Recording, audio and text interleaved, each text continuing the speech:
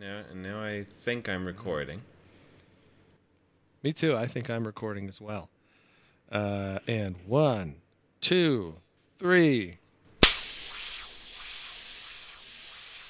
What, is this happening? This isn't happening yet. Beep, beep, beep, beep. Joe Rogan. I'm Ryan. Yeah, you are. The longest fucking delays ever. That I'm one was on Ryan. purpose. I'm Harland. And we're This the is Dawdler's Philosophy. This is the Dawdler's Philosophy podcast. God. No. And we're back to discuss more interesting things to brighten up all zero listeners' lives. Our number one fan is with us and cheering us on the whole time, just being like, "Oh, you're the best." And yeah, this is what Dawdlers do. Tonight's topic, I'm just going to say it in one word, and that word is emergence. And it's a topic that Harland and I have discussed on many occasions. And I think sometimes we have fun with it, and other times we're like, oh, fuck, this conversation again. But it keeps coming back. It doesn't really keep coming. It's not like there's like new information on emergence tonight. You know, like breaking emergence news, you know. But nonetheless, we still keep going back to it. Like it's like a comforting blanket at this point. We're just like, send me to sleep, emergence. And of course, it's ugly brother reductionism, who, you know, it's when you're ugly, I don't know. There's nothing I can do to help it. That's how we do it in this new media, right? You're supposed to just state your biases right out front, and then it's okay. Yeah, basically. But that's okay, because I'm not the one who's going to be providing, let's just say, the greatest amount of insight tonight. I'm not supposed to say that either. But that's my way. I just kind of like, oh, chips on the table. I'm like, I'm betting it all. I know that there's a 10 of hearts in that down card. Whatever. I don't know card lingo. So, Harland. I don't know. I mean, yeah, so it's a comforting blanket, and we don't know why we keep going back to it. I somewhat think I'm surprised by how little airtime this topic gets in general, because it seems to me like a pretty big deal. At it being a metaphysical thesis that affects everything we deal with in daily life, and almost all, every what they call special science. I don't know, it seems like a big issue to me. Not enough people spend enough time on it. Such that I don't even know. I would agree. When you like announce at the top, I'm going to give you a one-word topic for the night: emergence. What percent of a crowd? Well, I guess it would be 0 of 0, but of even intelligent listeners, such as would click on this podcast, would even know, or to what extent they would know what we meant or what we're talking about. So I guess we'll have to enlighten them. Sheeple. Yeah, I think I don't know. I don't know. That's a thought that I've never had. I'm never like, I wonder what other people think of emergence. I've just always just been like, I think of emergence, and sometimes in certain circumstances, like those that you and I have engaged in, discussion-wise, I've been like, yeah, let's talk about this thing. It's a weird one, though, in that respect, in that I guess it's a lonely one, but it's one we visit quite often. I think we visit it often. Even in jest, Yeah. like when we joke, when we're with friends and we're like, what are we talking about this time? And everyone's like, emergence, or whatever. Or determinism. Those are It's these definitely like... become one of those words that in a crowd we say in italics. So well, I'll just start by throwing out the Stanford Encyclopedia definition, or what they say near the beginning of their article on emergence. Okay. We might roughly characterize the shared meaning, because there have been a variety of accounts over time. We might roughly characterize the shared meaning thus: emergent entities, properties or substances, quote unquote, arise out of more fundamental entities, and yet are novel or irreducible with respect to them being these fundamental entities. Emergent entities arise out of more fundamental ones, and yet are somehow novel or irreducible to the fundament. And then, you get the classic examples, and these things probably most people have heard of, are like traffic jam. Is there anything, is it just the cars, or is there a phenomenon, do we need to include traffic, or the wetness of water, right? Or something having a temperature instead of just the molecular kinetic energy or whatever.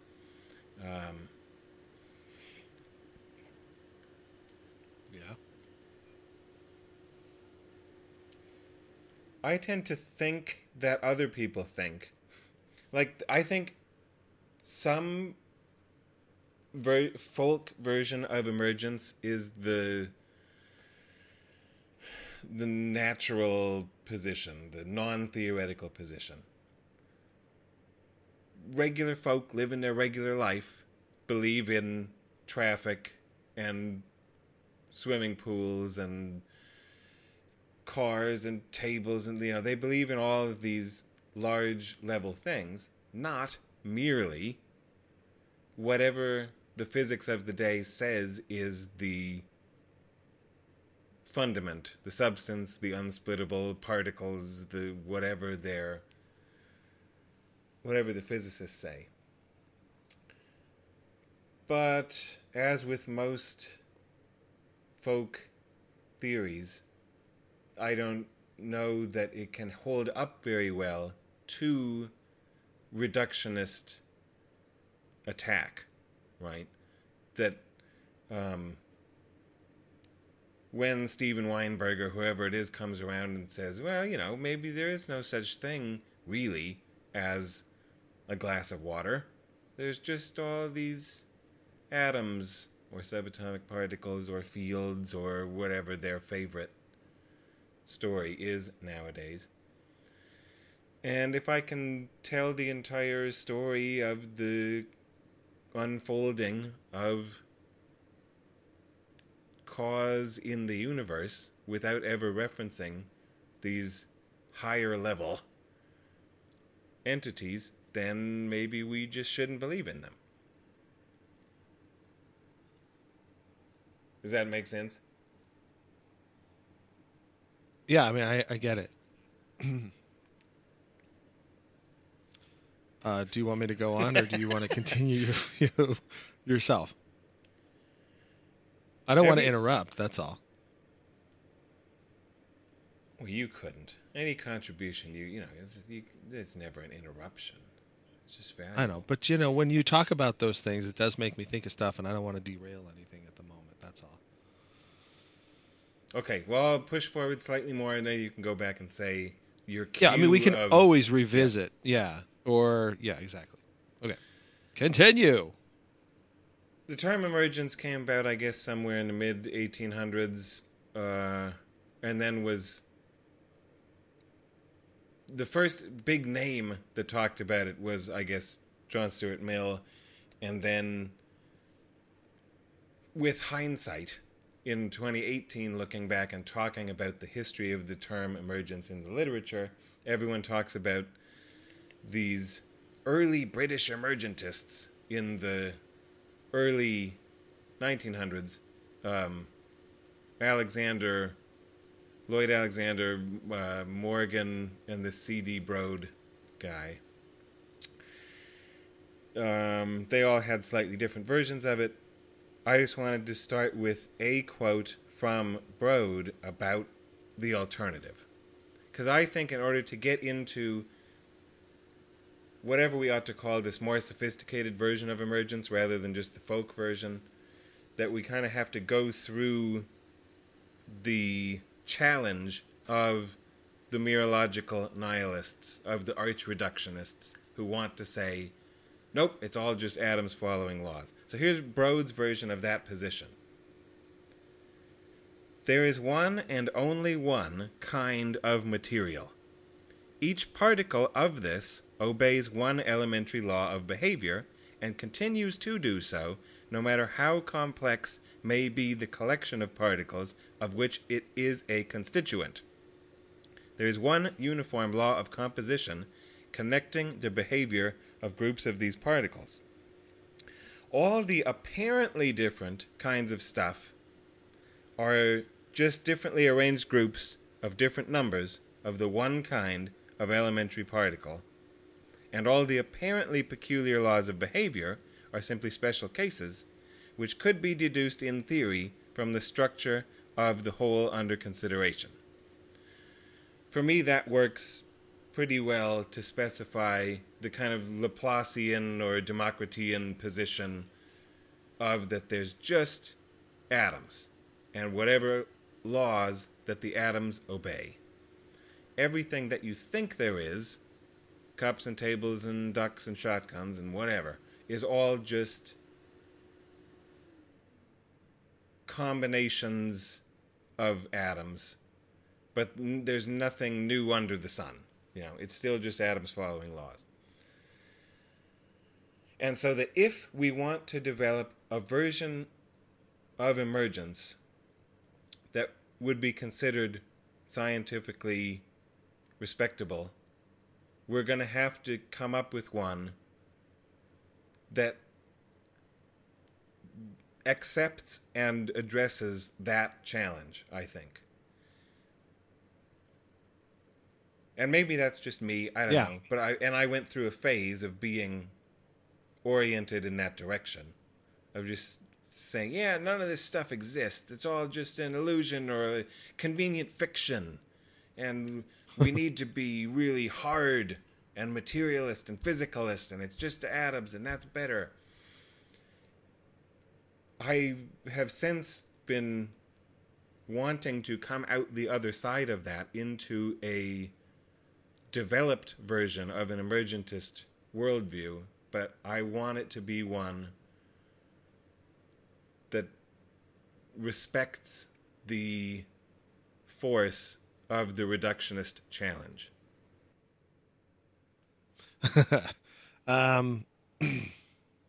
Yeah, no, I think that's a really nice way to put it, because clearly the running rivalry is between a reductionist approach to say that all it is just atoms, and then sort of the emergentist approach, which is to say, hey, we got some extra entities up at the top here that are doing their own thing, and then they do things with other things, and so on and so forth. And of course, there's also, I guess, this sort of apologist who tries to do both and compromises or compatibilizes or whatever with the supervenience stuff, which basically just says whatever it is that's happening at a higher level, is, whatever's going on, it's definitely comprised of the smaller stuff below it. And I don't know if they collapse it down to just the fundament always. But anyway, I don't know. The thing that I was having an issue with the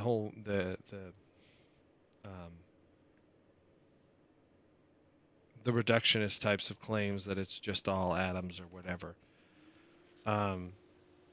is just that there's, from the physicist's point of view, I think that could be very well a position to take, a good one. All that the physicist tends to be focusing on, I think all that information is available to them to maybe draw those types of conclusions. But then if you look at other sciences, like other, say, let's just say cognitive sciences, there also seems to be quite a few other types of phenomena that suggest that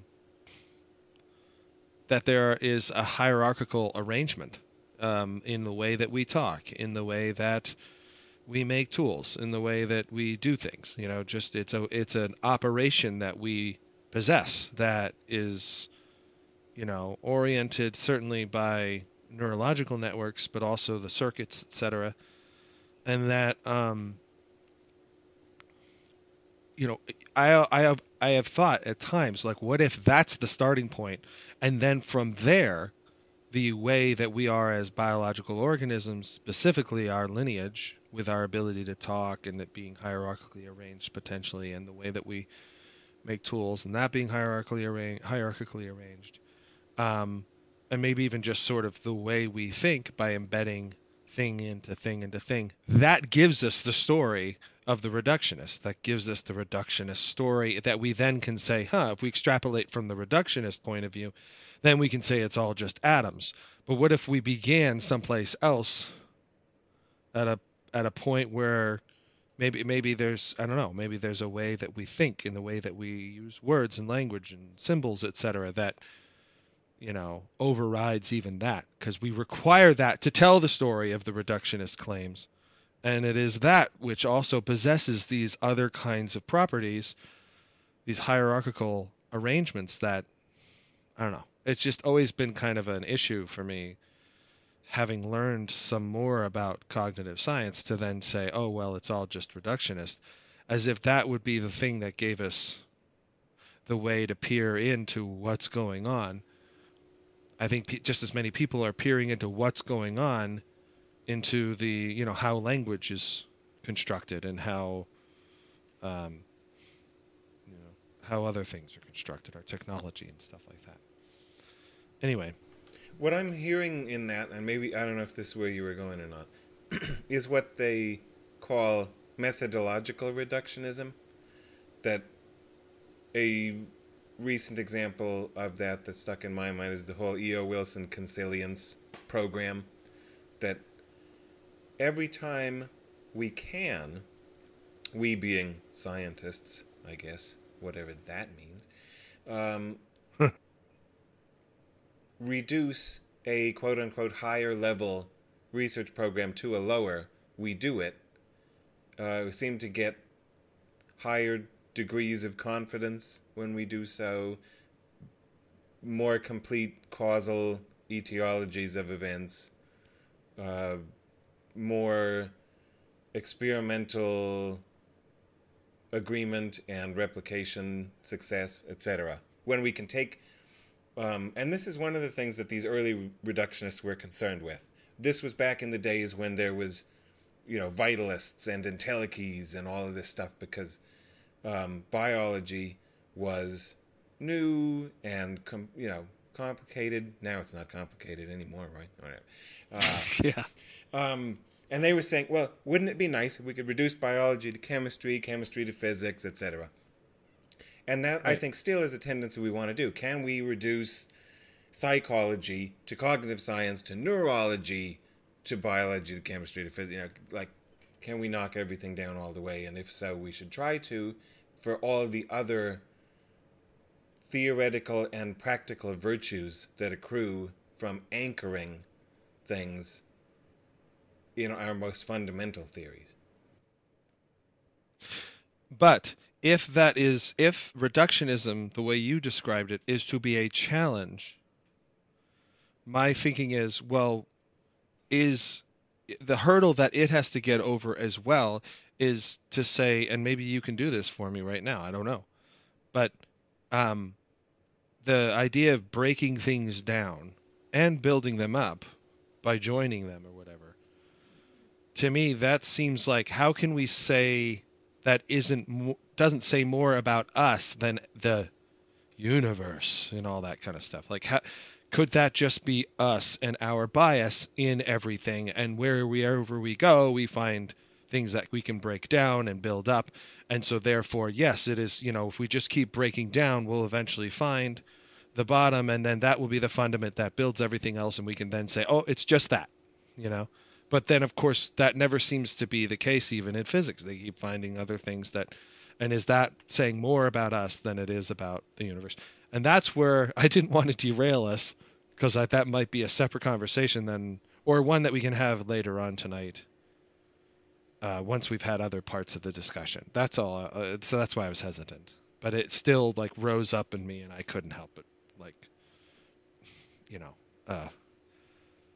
chirp up or whatever the fucking phrases that I want to use. Okay, right. The question, is it us or is it the universe? Right.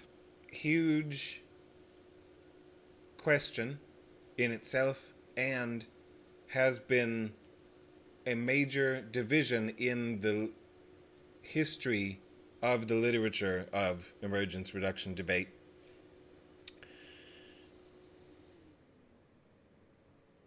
I don't know if it's been always, but definitely the one that's ascendant now is a version of an it's us, I think, or that's how I read it, picture.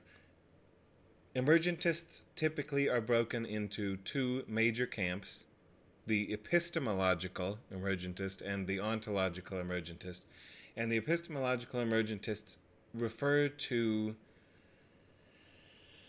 the way to create a new level. Like, I mean, if we're going to talk in level terms, is that fine? That makes sense? Is that fine? Like, Yeah, that makes sense to me. A level of description, and then those kind of accord with the special sciences, and that has mapped decently to the way our academic institutions have developed. We make new sciences, new journals or whatever, that deal with questions on all these different levels. Mm-hmm. So when I'm breaking these emergentists into two camps, it's kind of how do we establish a new level? So for the epistemological emergentist, a new level is warranted, apt. We are willing to countenance a level here if the goings-on at said level, quote, cannot be predicted from, unquote, facts on level 0, or whatever. Level 1 is a distinct level on which there are emergent entities or properties if either we can't or it can't, as though there were a difference there. Sometimes people want to talk about it could not be done, even in theory, that a prediction could be made. I'm, of course, as a skeptic and kind of hostile to those kind of moves. I don't know what gives you the right to say what can or can't be done rather than point out a limitation in yourself. I can't figure out how to. But so if I can't predict what goes on in the world of duck hunting with the tools on the level of quantum physics, then maybe this biological level gets its ontological credentials. So that's the epistemological ones. Can't be predicted. And that seems to be the more popular, a larger population in 2018. The other camp is the ontological emergence camp, and they talk about what are maybe more vague and difficult to establish criteria,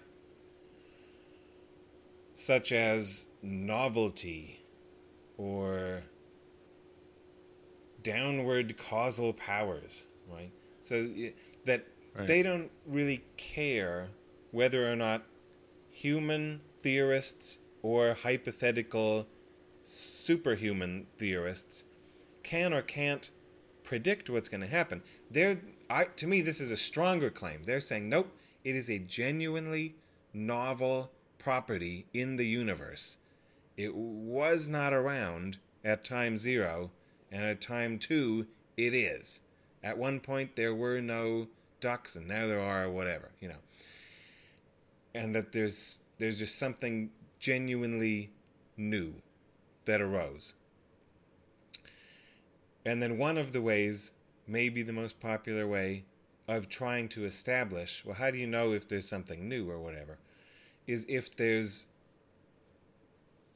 reason to suspect that these higher level entities have a causal influence on things at a lower level. This thing that they call downward causation.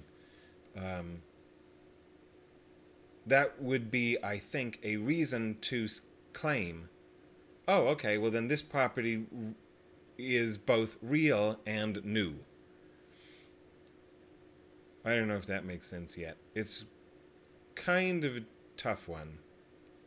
I mean, I think I follow. But there's something about the fogginess of novelty.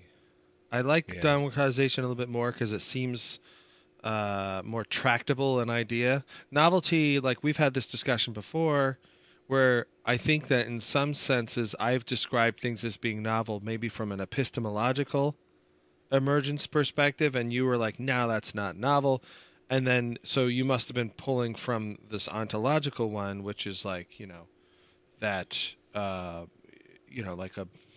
like some of the first organisms or whatever that ever existed or something could be new or whatever, like a very different way that, materials can, interact and be arranged and stuff like that, greater than whatever the basic chemistry, principles of chemistry are, or something like that.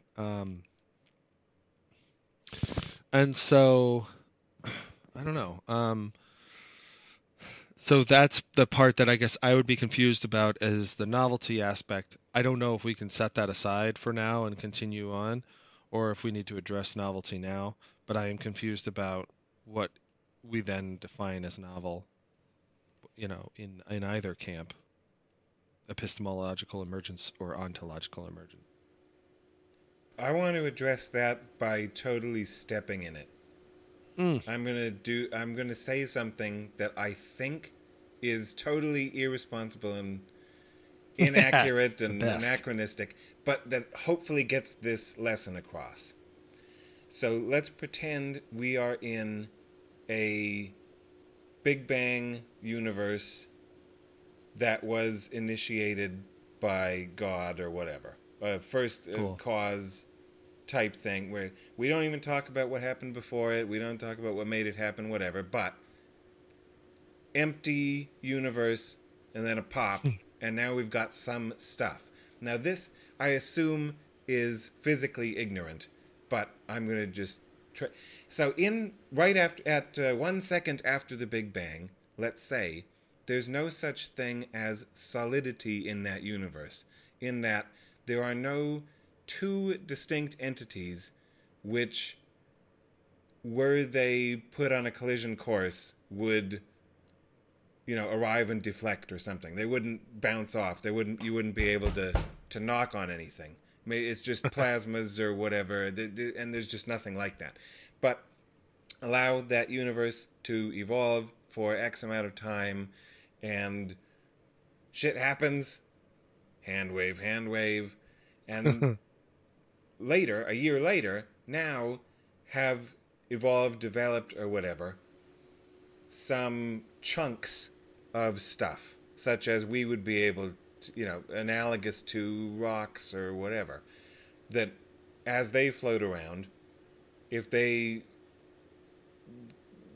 come into close space-time coordinates or whatever, they bounce off, and there's some kind of deflection, and they have a causal influence on each other in that their trajectories are altered by them coming into quote unquote contact, right? There's so heat and light. So now solidity has emerged in that universe. At minute X, there were no interactions that occurred that matched that description of the evolution of the state of the system. And then at a later time, in order to describe the way that the state of the system evolves, we have to take into account things bouncing off each other, so that and let's call that solidity. So now solidity emerged in that universe. I don't know if that helped at all. Well, no, it helps. I just don't. I just have to like. And I wasn't even supposed to be defining emergence there. I was supposed to be getting to novelty or whatever. So at one point, there were the first two rocks that bounced off each other, right? Right. Or the first one that counterfactually had the properties such that if it were to be on a collision course, it would bounce, whatever. As soon as that happened, that would be the novel emergence of a new property, solidity, blah, blah, blah. Yeah. No, that's totally fine. I don't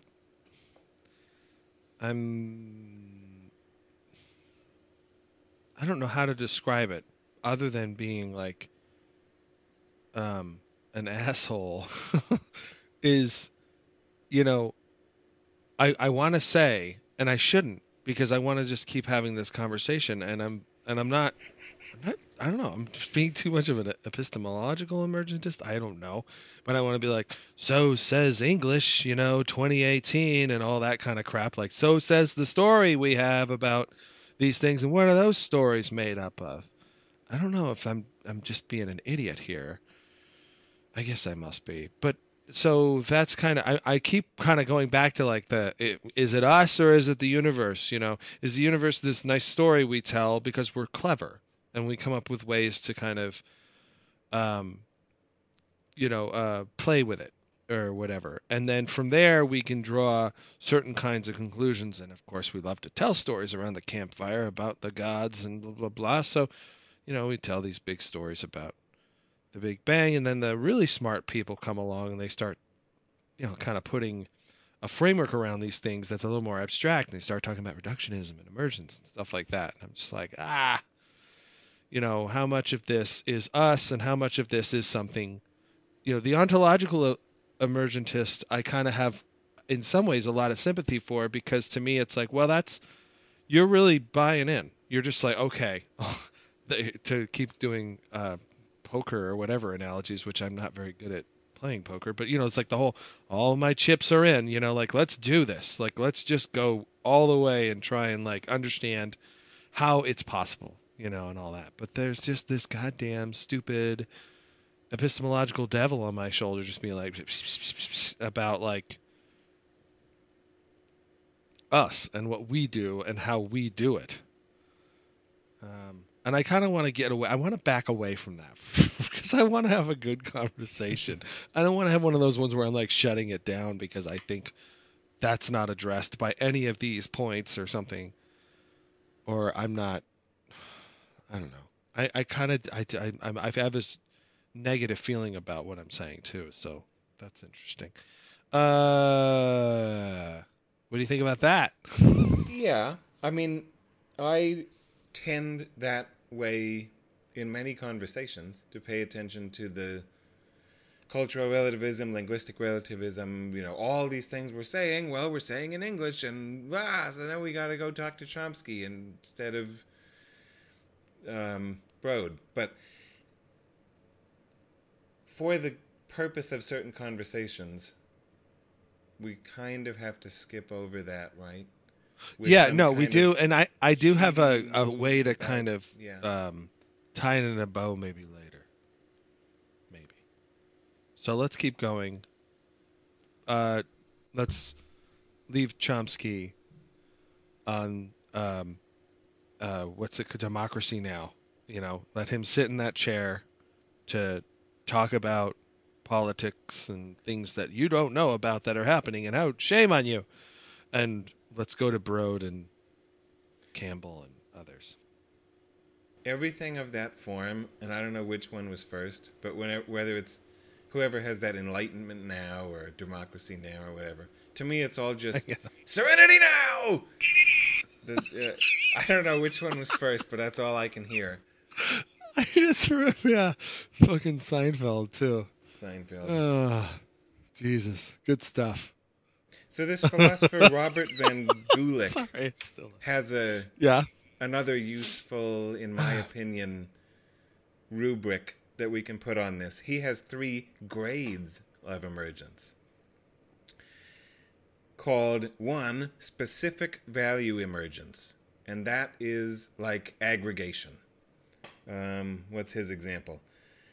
Say a bronze statue has a mass of 1 kilogram, whereas none of its parts, as though they all have mass, none of them have the same mass. Right? So those are basic, like you just add it up. Every part has some, but none have the precise value. So that's his baseline. You know, whether we would even argue whether that even ought to be called emergence at all. So then you can move up from that to what he calls modest kind emergence. The whole has features that are different in kind from those of its parts, like color, right? A piece of cloth may be purple in hue, though none of its molecules does it even apply or make sense to say are purple. And then you have number 3, radical kind emergence. And of course, I like this one immediately. The emergent property is different in kind from those had by its parts and is of a kind whose nature and existence is not necessitated by features of its parts, their mode of combination, or the law-like regularities governing the features. So that one goes beyond, and I think he phrased it this way for this purpose, goes beyond what they call supervenience, which you mentioned earlier, and one cannot, unfortunately, have a discussion of emergence without talking about, because it had a heyday, and I don't know if it's still going on, but philosophers became very enamored with this term supervenience for a while. The technical definition of supervenience is as follows. Feel free to zone out.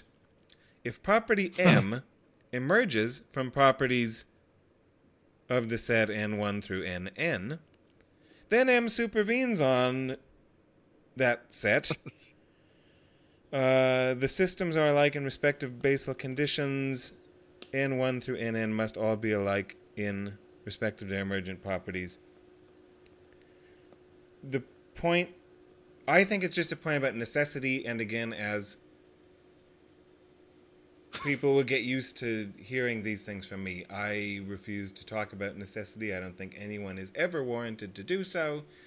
But supervenience is the claim that any and every time you bring the basal conditions about, where every time you take atoms of this type and arrange them in this order, then you will see the illusion or appearance of a higher level property.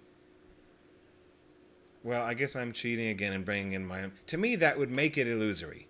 If there was some law about it, that every time you have atoms arranged thusly, you see traffic jam, wetness, whatever these higher level properties are supposed to be, then those higher level ones supervene on the basal conditions.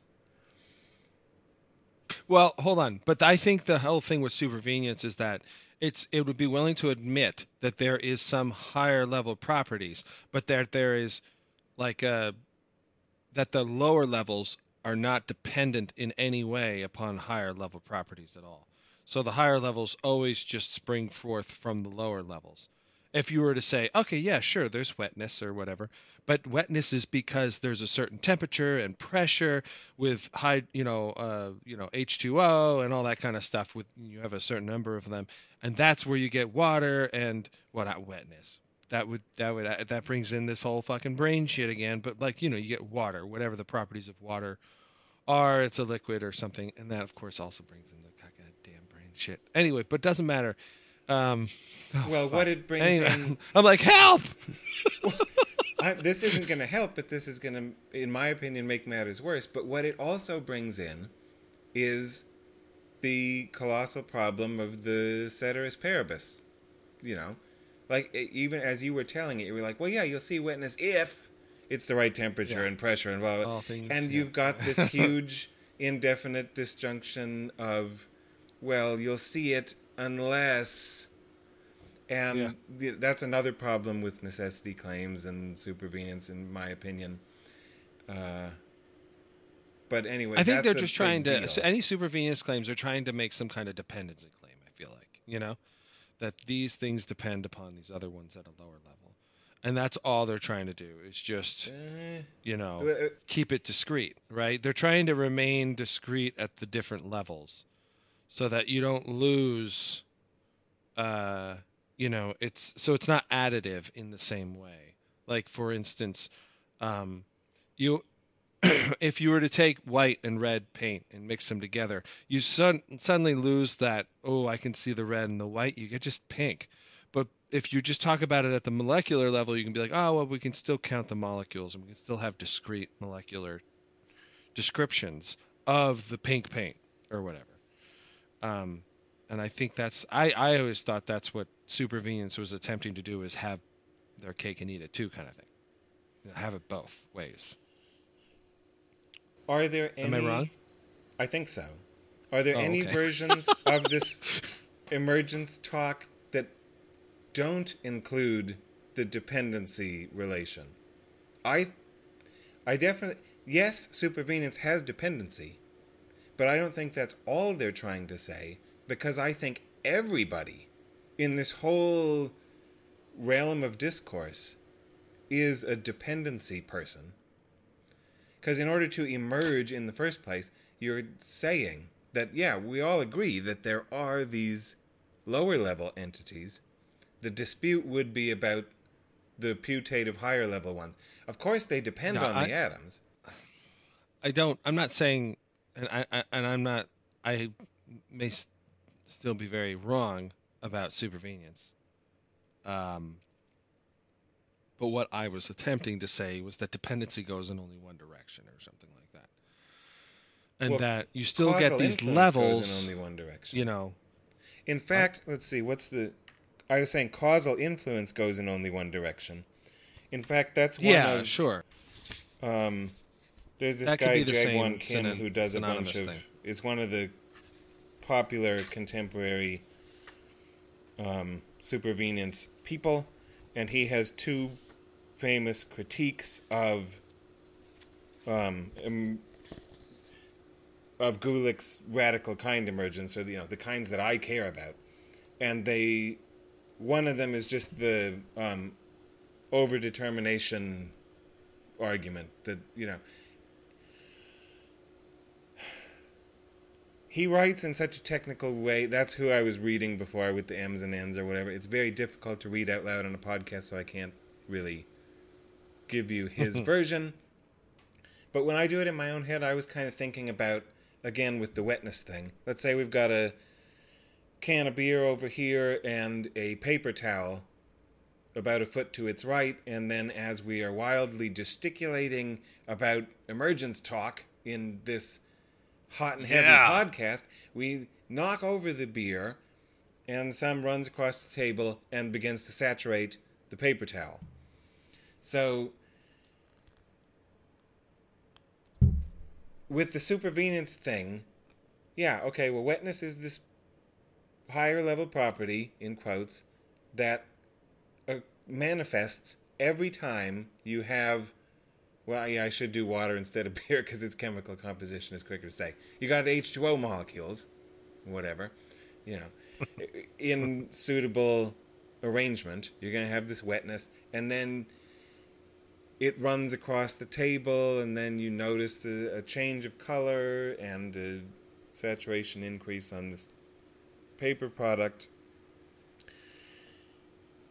Kim is saying the emergentist has too much cause going on, because if they want to say that wetness is something over and above patterns of behavior in H2O molecules, then when the question is, why is the paper towel wet, you have two answers. Well, one is, on L1, it got wet, or whatever, and then on L0, it's X number of H2O molecules got soaked up by it, or whatever. So now it's overdetermined. Two things caused it to get wet, I think, is the basics of one of his arguments against emergence. And I think that argument works, But it only works if you respect supervenience, which you shouldn't. Okay. But we're getting too far in the weeds probably for dawdling. No, I'm just trying to see why I don't understand supervenience. Because, like, Yes, supervenience, no downward causation. Yes, supervenience, dependence on presence of basal conditions. So you're not wrong about either of those. I just think that you think that's all it is, and I think it's a little bit more than that. And the more is the assertion of necessity. That every time you have basal condition set X, you will have all and only the identical L1 property manifest. They're not genuinely novel. They are lawfully created or whatever. I don't even know if they would talk that way, if they would say it was created. They're manifest, whatever. But it's not important. But okay, it is, so I don't think it's important. I think it's a big mistake. Well, my thinking is I never really thought about necessity with supervenience, so maybe that's my biggest issue. All I needed was that it was just, level 1 tracks level 2, or level 0 or whatever, and that there's no relationship that level 0 doesn't have to be like, oh, I got to now track level 1 because it's doing something or whatever. There's a one-directional relationship. Yeah, right? That's what I mean. Okay. It's just bottom up. The whole bottom up. And I'm just saying, for my taste, that ain't emergence. If that's what you can give me, then I would just stay being a reductionist. I don't think that counts. And I don't think epistemological emergence is even relevant. But this is a metaphysical question. Are there or are there not in our world, or to back up to your earlier question, ought we think there are genuine, novel properties at any level above the fundament that have causal influence? To me, that's the question. So if your answer includes, well, there are things on a level above the fundament that I could not predict from my knowledge of the atoms, I think it's a non sequitur. I wasn't asking you, buddy, about what you could predict. I want to know whether or not I should believe in novel causal powers in the universe. Well, that's this is where I'm like, where's Matt to say it's trivial? I think the way when we study ourselves and the way we talk and the way we do things is the example to say, well, yeah, because we're the ones. So I don't know if I'm saying epistemological emergence or not. I would think to say that our cognitive patterns, or whatever the right phrase is, are justification enough to say that it's not just atoms. Because, after all, we're the motherfuckers who came up with atoms. Atoms didn't come up with atoms. We did. Or whatever particles and fundamentals are there. Like, we're the ones who did that. We study those things, and then we go turn and we look in the mirror and we study ourselves. And we put people in rooms and we try and understand how they arrange words into phrases and things to make sense of the world. And we also do it with telescopes and microscopes, and we collect animals in the field. We do all these things, but to me, it just seems like that's a huge one that you can't just skip by. Like, if anything, to me, that seems like a very important thing that justifies any kind of emergent pattern, because otherwise you're now telling a story about atoms, which are all that it is that's there. So somehow the atoms manage to be able to tell a story about themselves. Like, what the fuck? where are we going there? Like, that doesn't seem to make a whole lot of sense. Because we don't talk about them at that level. We don't even describe them at that level, but somehow we're supposed to just take a leap of faith and say, oh, well, then, because we have some understanding of particles, we therefore must have, that those laws or ways that things interact at that level are having, whatever it is that's happening at another level that we're describing doesn't make any, it doesn't matter. It's just still the particles in the way that we talk and write about the particles or something. So there's something there that's amiss to me. Like, why can't that be enough?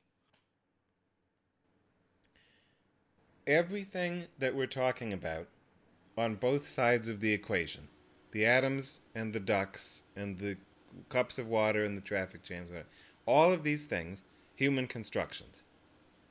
That's fine. Agreed. If that's what you're saying. Yeah. Okay. So I agree with that. But I've tried to figure out how to word what I think the distinction is. And maybe this will be good and we'll find out that I have a mistaken, that I'm messing this up.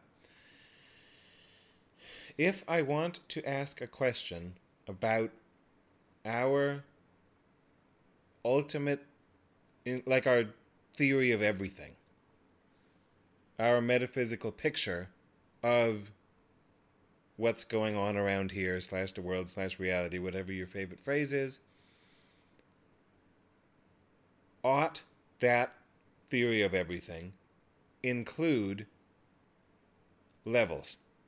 I guess is one way to word it, because the reductionist is saying, nope, it only includes level. There's no plural. There's just one kind of stuff, one mode of investigating the behavior of that stuff.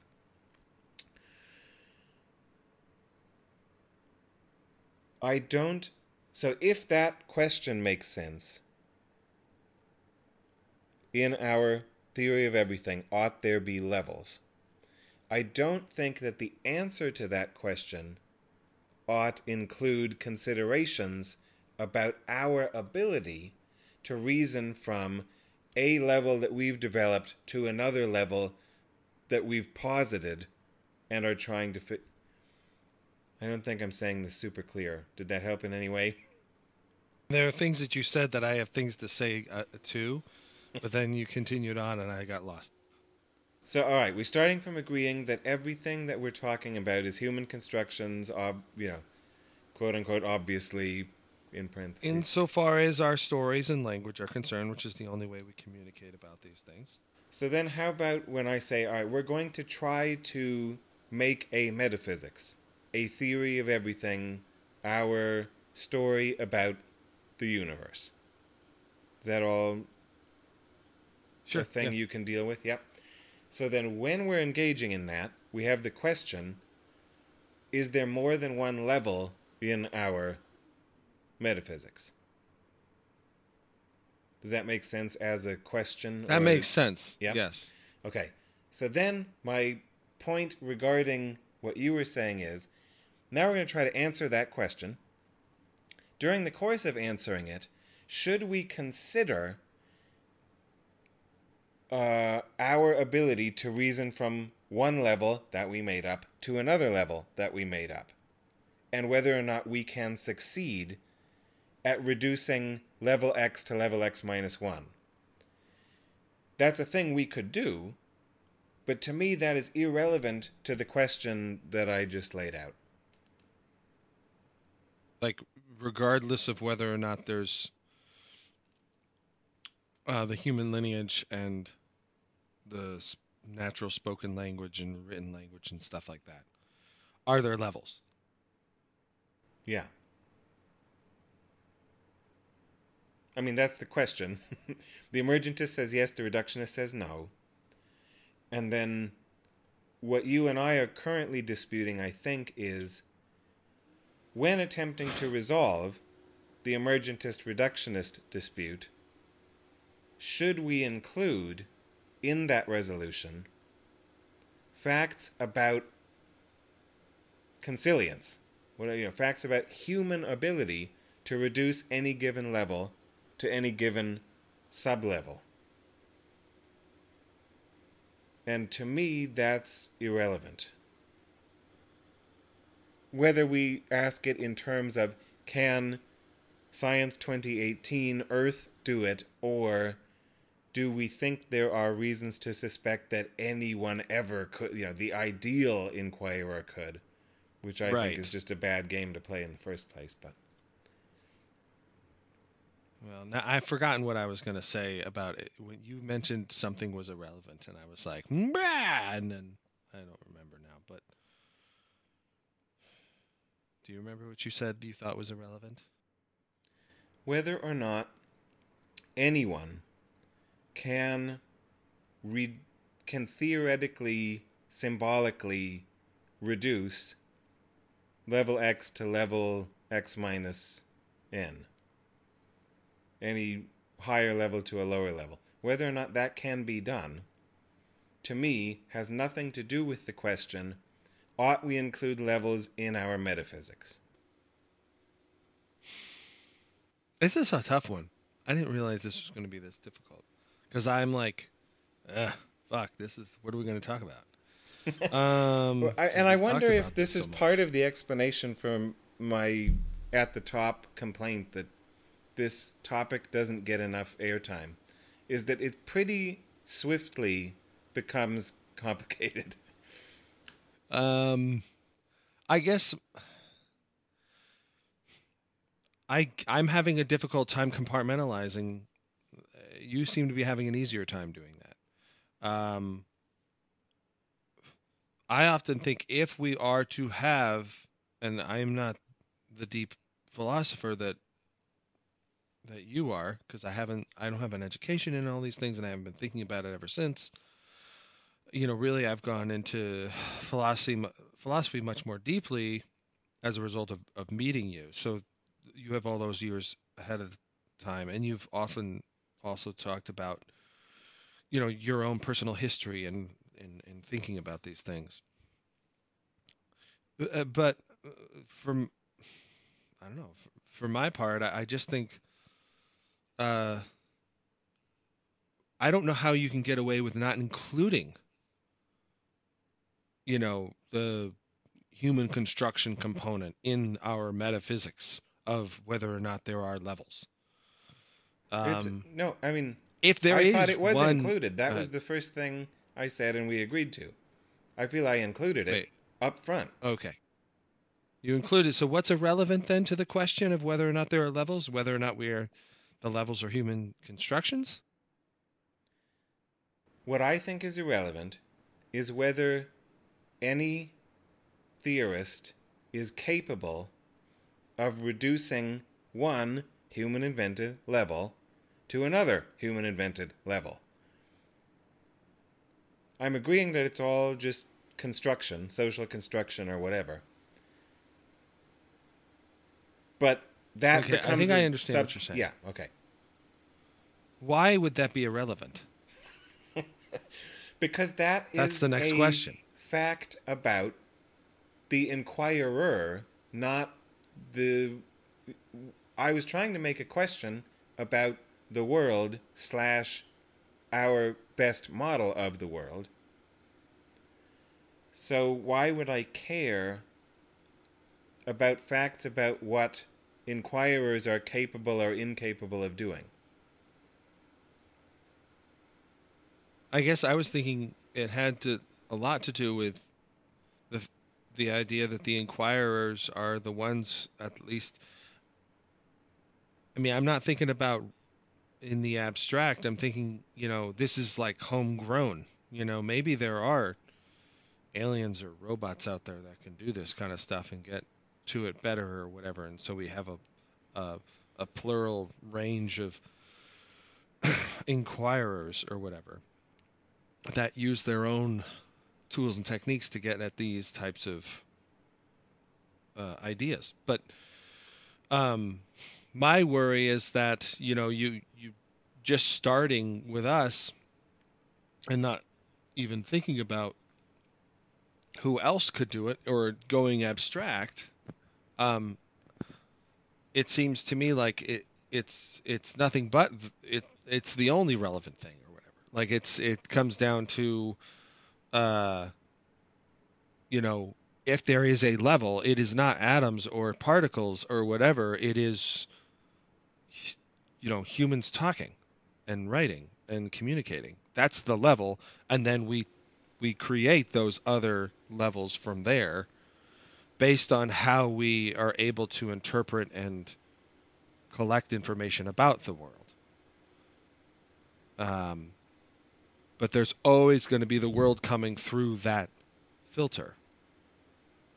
And so it's going to come down to, well, how do you do things? And if we're always just doing things in a very particular way, then that's going to be the way that the world, that will be an influence on our metaphysics, I guess, is what I'm trying to say. Maybe I'm way off, but that's kind of that's where I was coming from. You now have the job to shake me out of it so we can keep going. I don't know if I'm capable, or I don't know if that's how we should proceed. I begin to suspect there's a miscommunication happening. Oh, okay. I don't know if there's a disagreement or a miscommunication. I don't know. I mean, I'm not like heartfully into the disagreement, so I'm more than willing to be completely, persuaded in a different direction. I'm just at this moment trying to see how to disenticle the. Sorry, that was an inside joke. Shit. Anyway, not appropriate. But I'm trying to figure out how to separate them. So that it can be irrelevant. How do we do that? Because that would be cool. Because I right now am obviously ignorant to that process. And I'm also very worried about us not getting off track. I didn't realize going into this that I would be this person. I'd be like, it's all just a construction. People hate that guy. I hate that guy. I'm like, the fucking dude. Shut up. And here I am. I'm like, well, weird. I guess I've had an influence on you. No, I think if anyone was to be influenced, I was most ready for it, it was like I was just there and you just need to open the door, and I was like, oh yeah, that's the door I like. But I'm not saying I'm a radical skeptic either, because I don't know I'm not going to be like, well, it's all just a brain in a vat or whatever. I want to stick to things that I can actually work with, not with fictions that are fun to, the argument from absurdity or whatever. Sometimes that can be helpful, but it seems most of the time it isn't. It's just, derails the conversation, and maybe that is what I'm doing. Jesus. I don't think so, though. I don't think I'm being absurd. I think it's tied to it. I think it's related. I don't think what I'm saying is just me being like, well, let me pluck this little random nugget out of my head and throw it at you, No, I want to learn something. I'm not tied to radical thoughts about anything. I think we should be thoughtful about it. And sometimes when you say things characterizing what other people have said, I'm like, and it's like, the red flashing light goes up, and I'm like, wait a minute. That's a good thing. Yes. Yeah, there will be, if I have anything to say about it, future episodes that deal with the skeptical arguments from absurdity. Yeah, and I think we should come back, maybe, if we feel the desire, to this issue after we get to the downward causation issue and an article that we've both read and enjoyed regarding that. And then we'll revisit this and see if epistemological emergence has any bearing on the Campbell, I think. Okay. So, I wasn't able yet to persuade you that epistemological emergence is not the way to go. We need to have ontological emergence if it's going to be interesting. And ontological emergence is established in part by downward causation. What the hell is that? Right? Yeah. What? Yes. Downward causation? So now we get to be multimedia or whatever, right? We get to call out. We'll see if we can pull off our technological... Let's do it again. This is good. Yeah, we're going to let some other folks come in.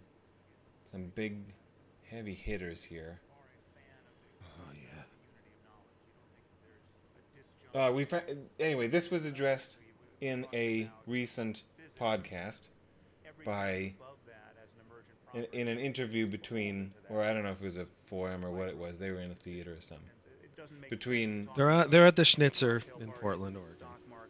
The podcaster Sam Harris and the physicist Sean Carroll, when they, not on purpose, but ended up talking about this real quick. So I'll see if it works to play it. There are these higher levels of emergent descriptions, but they better be compatible with the lower levels. And in particular, I'm not a fan of what even some of my scientific colleagues call downward causation. Right. The idea that somehow the shape of a macroscopic thing or the purpose of a macroscopic thing can feed back and change the behavior at the microscopic level in a way that you wouldn't have known about if you were just doing the microscopic level. I think that it really is reductionistic in that sense. In principle, we can build up. Now, in practice, when we do biology or chemistry or psychology, there is a non-reductionist element in the sense that as a practical matter, the way to learn new things about biology is not to think about particle physics, right? We can discover regularities at the higher levels that are, we don't need to know about what's going on at the lower levels to discover them, but they still better be compatible with them. Right. So let's revisit that notion of downward causation, because it has never made sense to me either. So the idea is that you have emergent properties like minds and consciousness or just the macro level, as you say, shape of objects, right? So you have collections of atoms that, at some higher level, have very even temperature is an emergent property. I mean, one atom doesn't have a temperature, but you get collections together, and then their motion is described as temperature. But this notion that a higher level phenomenon can then, by virtue of its existing at the higher level, come down and have causal properties with respect to the lower level. How is it that people are endorsing that idea? Because we have scientists who are talking in those terms. You've come to the wrong place, because it's one of those ideas I've tried to understand. There's a lot of smart people who believe this is a very important part of how we describe nature. I've never even been able to understand what they're saying, really, I think. Well enough. You would like to understand something well enough to be able to give a good defense of it yourself before you said it was wrong, which I don't think I can do. But the example on the level of... Well, we're a couple of smart people. Maybe. We'll see if we can help Sean Carroll understand what other people think downward causation is. Maybe. Right, maybe.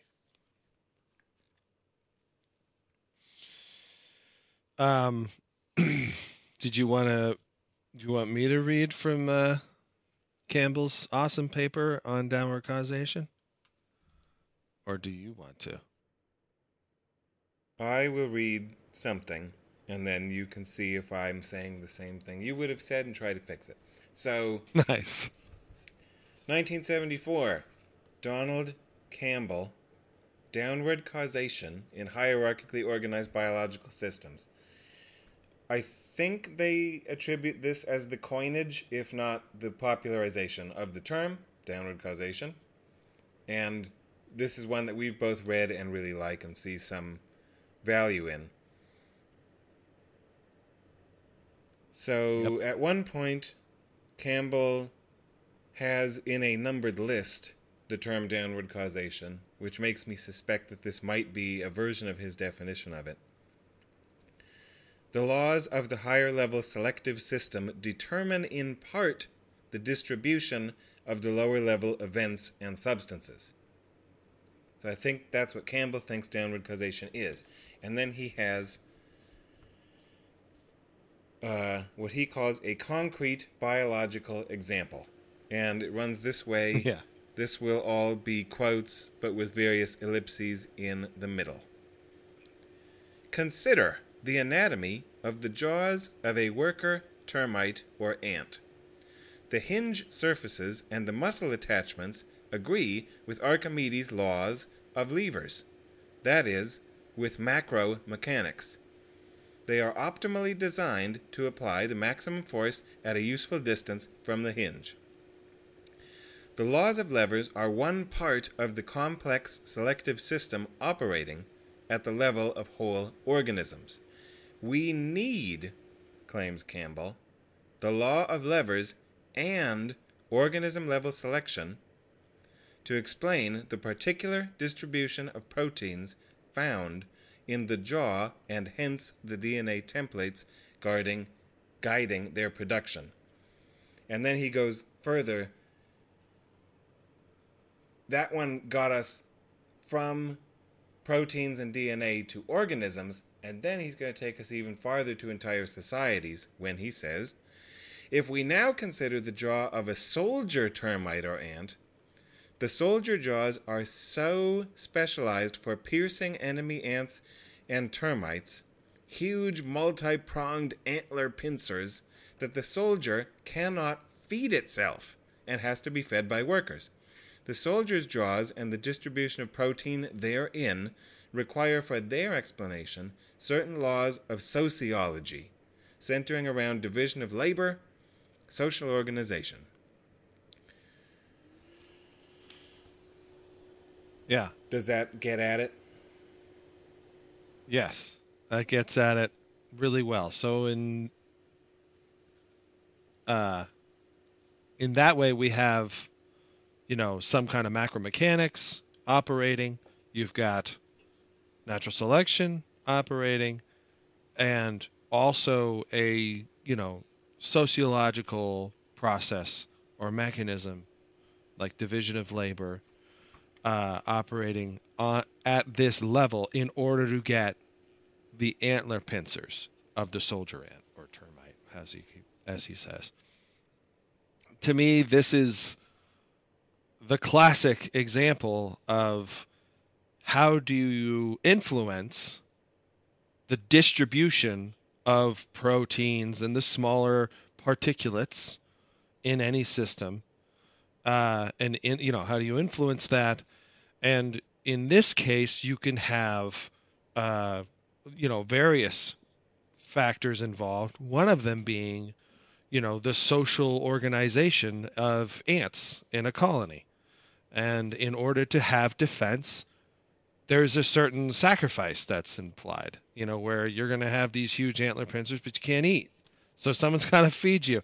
That's just, great, and so I don't know exactly the process upon which you eventually get something like antler pincers and who decides, how to feed the organism that has that. It's crazy to think of how that comes about. But nonetheless, you have that, pattern. And, that to me is the key example. I don't care so much for his definition as the example, of a circumstance where you have influence on some lower level from a higher level. Sean Carroll and Sam Harris. The lower level, in this case, being proteins. Like most of the evening we've been talking about atoms or whatever. So now proteins are playing that role. These are not necessarily the bottom, but, they're a lower level. And then, So, group selection or something being a possible higher level, or what? I mean, a higher level is just the phenotype of a given ant, right? That's bigger than a protein. And then larger than that is the society of which that ant is a member, etc. But even still, like in any, you can extrapolate, or not extrapolate, but you can carry this over to like any discrete molecular structures in organisms that are part of the organs and various capacities that they possess. And to me, that seems to be, and I don't know, maybe someone could point out why that's not enough to explain a way in which we have downward causation as it is understood as there being a top-down influence on the lower level. But that's good enough for me. I remember when I read that the first time, I thought I was kind of blown away, because I too was like, I don't understand this stuff. And then when I read that, I was like, okay, I get it. It's just like, all right, yep, sure, that makes sense to me. So I don't know yet. We'll find out if the sense that it makes to you, to what extent it matches up with what this does when I read it. So I think about it in these terms. Select a space-time region.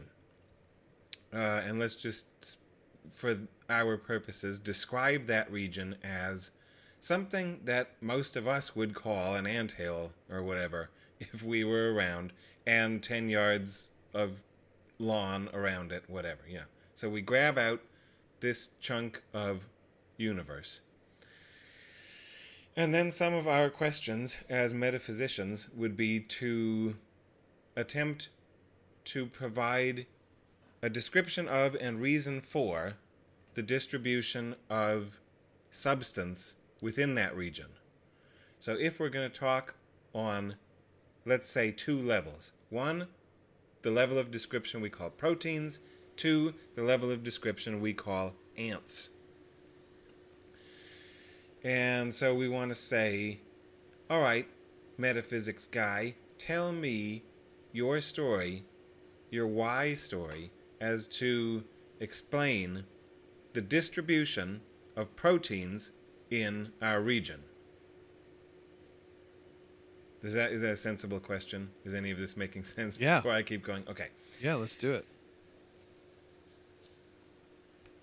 Part of the distribution of those proteins we could describe as the pincers of the warrior ants, or whatever they are. What do you want me to call them?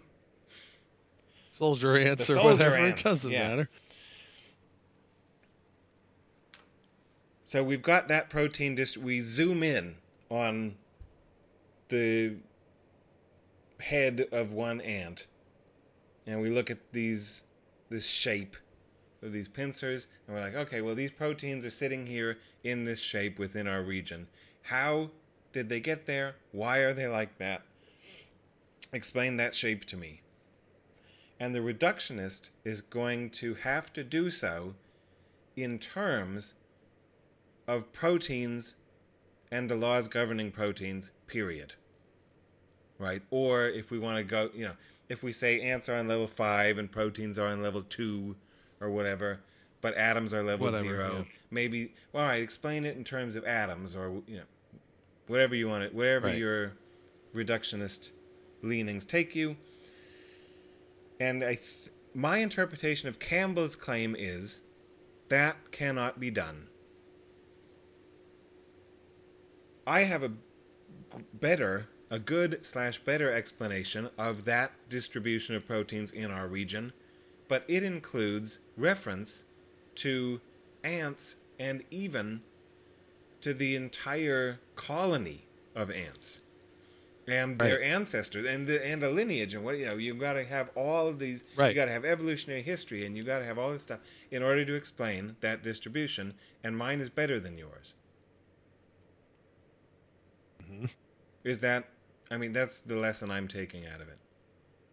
That's the lesson I took out of it. Okay. Yeah.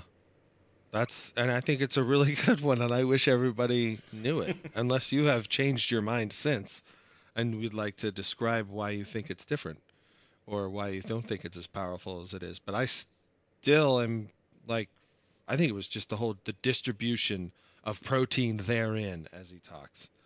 I'm thinking like, that was to me a big eye opener, I guess. I remember thinking, yeah, duh. And I wonder sometimes if he came up with that all on his own. Because if he did, I'm thinking that's some serious contribution right there. But again, I don't know. It's weird, like you were saying about this topic. People don't tend to want to get into it or something like that. I don't know, because it gets complicated or weird or something. Sometimes if this is as good as I think it is, then it just comes down to like who has access, to this information. And if you don't have access to it, you might scratch your head. And the thing I don't like about like just some of the emergent stuff up to this point, the reductionism, supervenience, emergence, is that none of it feels right to me, And I know we're supposed to be intellectual thinking people here, but the the the the thrust of this to me is so much more like satisfying and an explanation of how you get soldier antler pincers or whatever, than just to be like, well, it's all just the particles or whatever and the laws that govern them. It's so much more satisfying, at least. And I don't know if that's good or bad or what, but I will say that I'm way more persuaded by that than by anything else that we've talked about until this point. I mean, and I knew ahead of time going into this, but still. You're like, don't tell your biases. I'm like, too late. Just to solidify and drill this in, if it isn't already obvious, as to how this relates to downward causation. That means from a level with a higher index to a level with a lower index. The zero level being whatever the fundamental substance of the world is, which tonight we've been using the term atoms to refer to. It is still a big claim. Like, I don't think we should skip over how contentious and difficult and how big it is to say that facts about an ant colony had causal influence over the space-time trajectory of an atom, or what, that it pushed it around. Hofstadter's question of who pushes whom around or whatever. To me, that's still, a big challenge. And I like the Campbell example a lot. I'm not 100% persuaded by it. I still think I don't know. But it's a good example and a good way to frame a discussion, I think. But in order for downward causation to be established, we have to do that. You have to literally be saying there's some kind of macro, social, historical, evolutionary fact that had an effect on the location of an atom or a protein, like this physical object. And that would break a lot of rules, right? Would it not even break what they call the causal closure of the physical? That anything that happens in physics to an entity of physics, if we're just, again, it's also complicated, but let's just say particle. I know some people say there's no particles, whatever. That anything that moves a particle has to itself be physical. This, I think, would break that rule, right? And physics would no longer be causally closed. And a lot of people care a lot about that. Well, why would it be,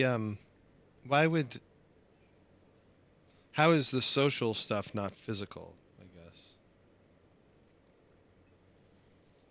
It's physical in the sense that it depends on, again, that's what I was saying earlier, that I think everybody is a dependence relation acceptor. There would be no ant colony if there were no atoms. Any of the putatively higher level things depend upon the lower level. I think we're all buying that. It's just that in order to even countenance the existence of ants or ant colonies, you have to be, in my opinion, an ontological emergentist. Reductionism entails mereological nihilism. If reductionist claims are correct, then the right answer is to say nothing but atoms exists. Everything else is an instrumentalist fiction, and they might pragmatically help you explain things, but they don't exist. And you don't exist, nothing exists, it's just atoms. Fuck you. I think if reductionism is right, you have to say that. And reductionism might be right. And in order for it to be wrong, we have to be able to establish Campbell-style, genuine downward causation. And that's hard. I think we can. I like it. But, I don't want to be glib about it. I mean, I guess I have a difficult time saying that that's hard because that's like everything in evolution. So it's like, oh, okay. Uh-oh. Now it's like, what is it? It's just going to be physicists against biologists now? Is that the thing? Because I mean, that sounds to me like everything in biology, you know? So what? You know, because I don't know. I mean, because obviously it's not fair to say physicists against biologists because some physicists study galaxies. So, I won't put them all into the particle physicists camp, But I guess then is that what it is? It's particle physicists. Right. The physicists might be wrong too, or whatever. It's just the biology. To purposefully, use a word wrong. The fundamentalists. Meaning whoever studies that which is the fundamental substance. Yeah, that's good. That'll really make some people upset. Our closest approximation to fundamentalists are physicists. Yeah. But, right. All right. But yes, the way that I run all this stuff from my perspective is, if reductionism were true, biology would be 100% false. Everything that it said, every entity it talks about and every mechanism it uses or whatever, it would all just be fictional. Okay, so this goes back to my original issue then, because I don't see why that's a big deal. To me, I think, well, then it's not an open and shut case, but I don't think there's as much support then for the particle physics fundamentalist view. Because, after all, the thing that they might say is an illusion is still the thing upon which it's where we begin. We begin with the organism and the capacities that organism possesses. If we don't have that, then I'm not sure how we start there and not at particles or whatever. Do you know what I'm saying? How do we begin with the organism telling stories, the human organism? And all its capacities through its nervous system.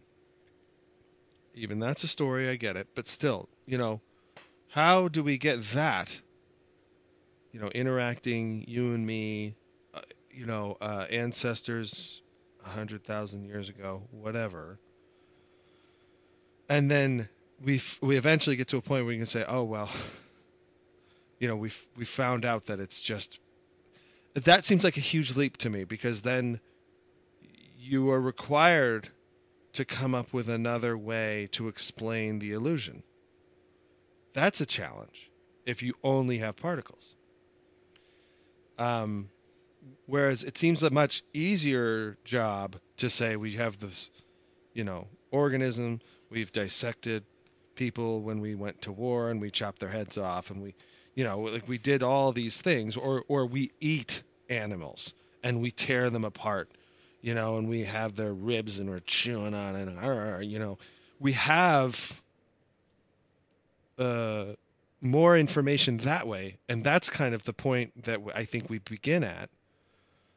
That just seems a lot easier. And then now what we learn about, ecological networks and how, you don't even have to have a social organization to influence biological systems. As far as that would be concerned, all the organisms in an ecosystem are influencing each other and their traits and their pincers and their so it's now much So that's the whole thing, and that's where we come from, at least as far as we can tell, because you know, we're still here. You still fly in an airplane to go to Africa, and you go onto the bush, and the lion chases you, and you're like, oh shit, that still can happen, but we don't.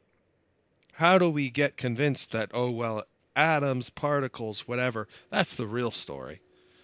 How do we? That seems to me the bigger leap of faith.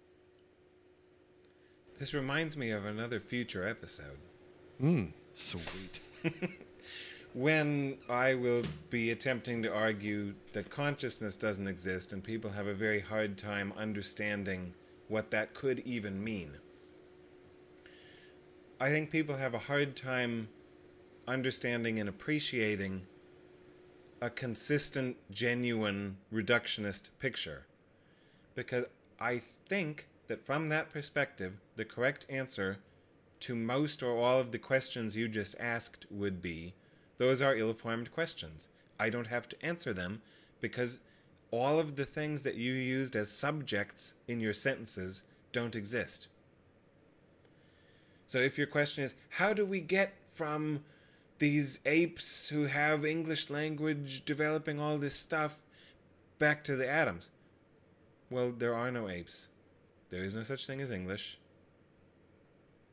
All there is atoms, following the laws of physics. And, the end. So I think that the reductionist wouldn't even feel a burden to respond to those questions, other than to say, the ontology on which those questions is predicated is false. And so, they're bad questions.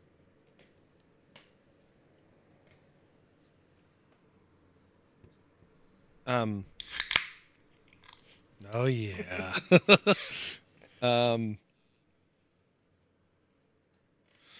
I why are you so why do you struggle with that position? Because I'm not sure how you cannot see that is so patently absurd. That it wouldn't include anything but some conclusion that was drawn from, that it's like a position that says fuck you to its own history or something like that. Like it's like a current events, and that's all it cares about. You only care about the current events in the news, and that's all that exists. It's such a why are you so oh my god, this position, I don't know what to do. That's bizarre to me. Okay, yeah, that's a good question. It's also bizarre to me that I just saw you drink out of a Pepsi, and I'm like, where's the beer? Anyway. Answer one or the other. It doesn't matter.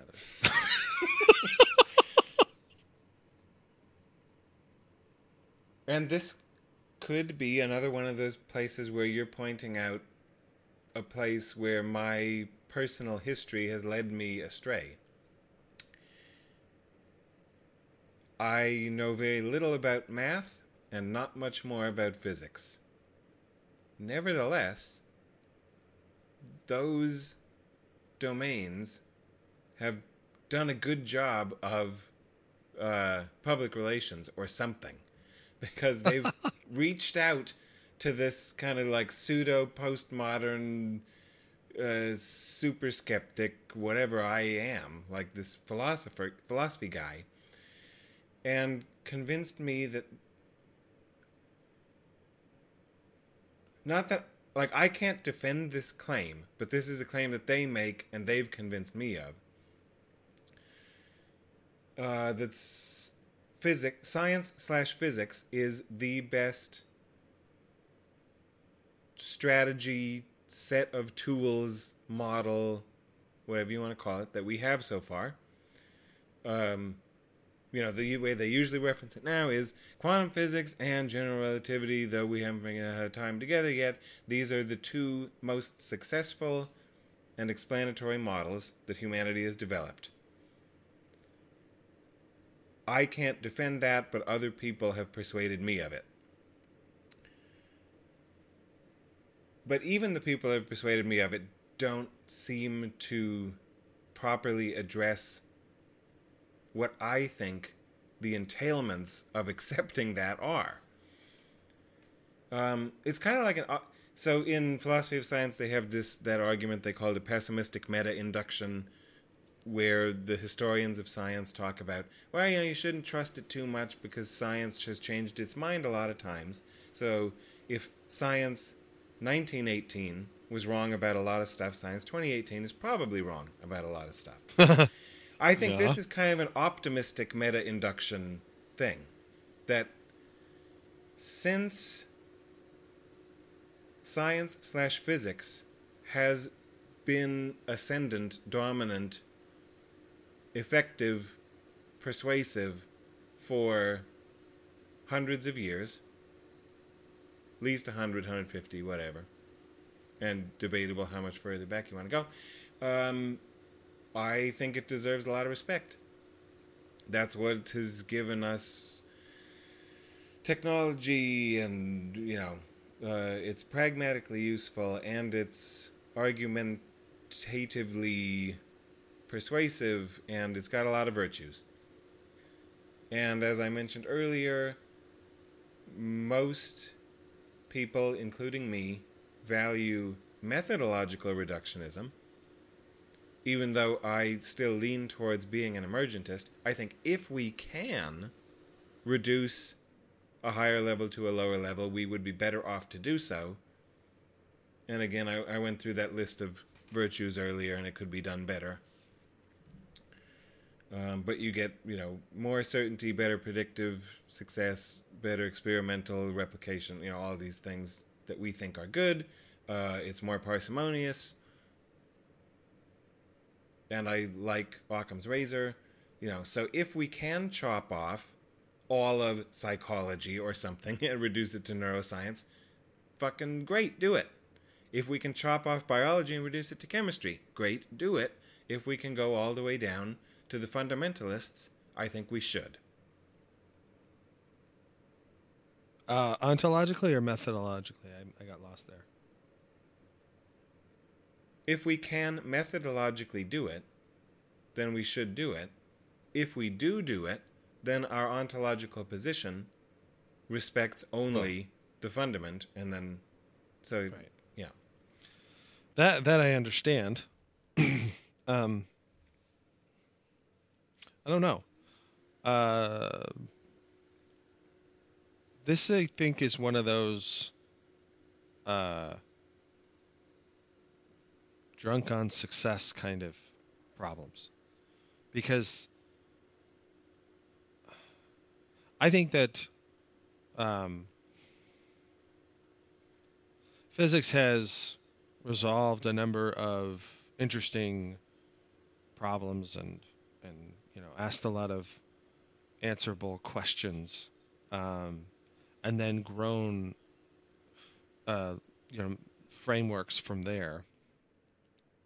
And I also think the thing about physics that's so great and successful is that, at least the history of it, it's as much a history of how to isolate and control, various factors, in systems, so that you can kind of try and, witness the behaviors of different parts of the systems. You can have your ceteris paribus kind of arrangements. In biological systems, and in, I guess you could also say, chemistry systems or chemical systems, you don't always get that, and so it becomes much more difficult to isolate and to control all these different various factors. Now, one tempting thing I think that happens, and this is the drunk off success thing, is that you get, you have a more a simpler system to work on, and you have success, and then you kind of hit your ceiling on the way up, or whatever, hit your head on the ceiling on the way up, or whatever, and go, well, if we have just these systems that we can control, and we can kind of examine in great detail and we can predict and work on, then, all these other things are just a simple matter of adding more parts, and they're just all moving. And if we could do this ad infinitum, we would have a good understanding of how everything works. But I don't know if that is at all like a safe assumption, since there are these various kinds of behaviors that people weren't able to predict using, math and, chemistry and, large scale systems. And so one of those things would be like chaos, right? That was something that we've come upon, and we never could have gotten there I think just simply by, trying to add one new piece onto the next in a system, like a nice physical system or whatever. And so I don't know. I guess I'm very, very skeptical of that. I can understand where you can get there from the extreme reductionism. And I certainly don't have a problem of reducing methodologically systems into their components. But at the same time, I do worry if there's anything that's going on that I wouldn't be able to, that I would miss, essentially is what it comes down to. I'm skeptical that I know it all. I mean, the super bumper sticker way, I think, of expressing what I'm trying to get at here is just that I place the burden of proof on the emergentist because of the general epistemic values that I employ, primarily parsimony or whatever. If the fundamentalists want to say, yeah, I can do it all with just the atoms, if they can, then they win and the end, given my value set. And, okay, so you're agreeing with that. All right. I am, but so I don't agree with the idea that the burden of proof... Well, hold on. I don't agree with the idea that the burden of proof isn't on them as well. Like, it just doesn't, I don't see how the burden of proof isn't shared by all parties. Well, in the sense of everyone has the same job of explaining the evolution of the state of the world, then yeah. But since the emergentist kind of by definition has a more profligate ontology than the reductionist, they have a greater burden, in my opinion. Because they want to say, yes, atoms exist, but also water exists, and traffic jams, and ducks, and whatever. Everything that you want to add in and say, I think you need to include this on your table of things that exist. You just continue to accrue burdens. This is another thing that usually happens in emergence discussions, is that I end up arguing kind of for the reductionist or whatever, because so many people, in my opinion, don't fully appreciate and respect the force of the reductionist position. Because I still want to be an emergentist. I still think there are genuine novel causal properties in the universe. But in order to even get there, I feel you need to walk through the fire of really considering that there's nothing but atoms. And most people haven't done that right. Well, my thinking is that, I don't know, I think I can walk through the fire if there's really nothing but some fundamental particles. And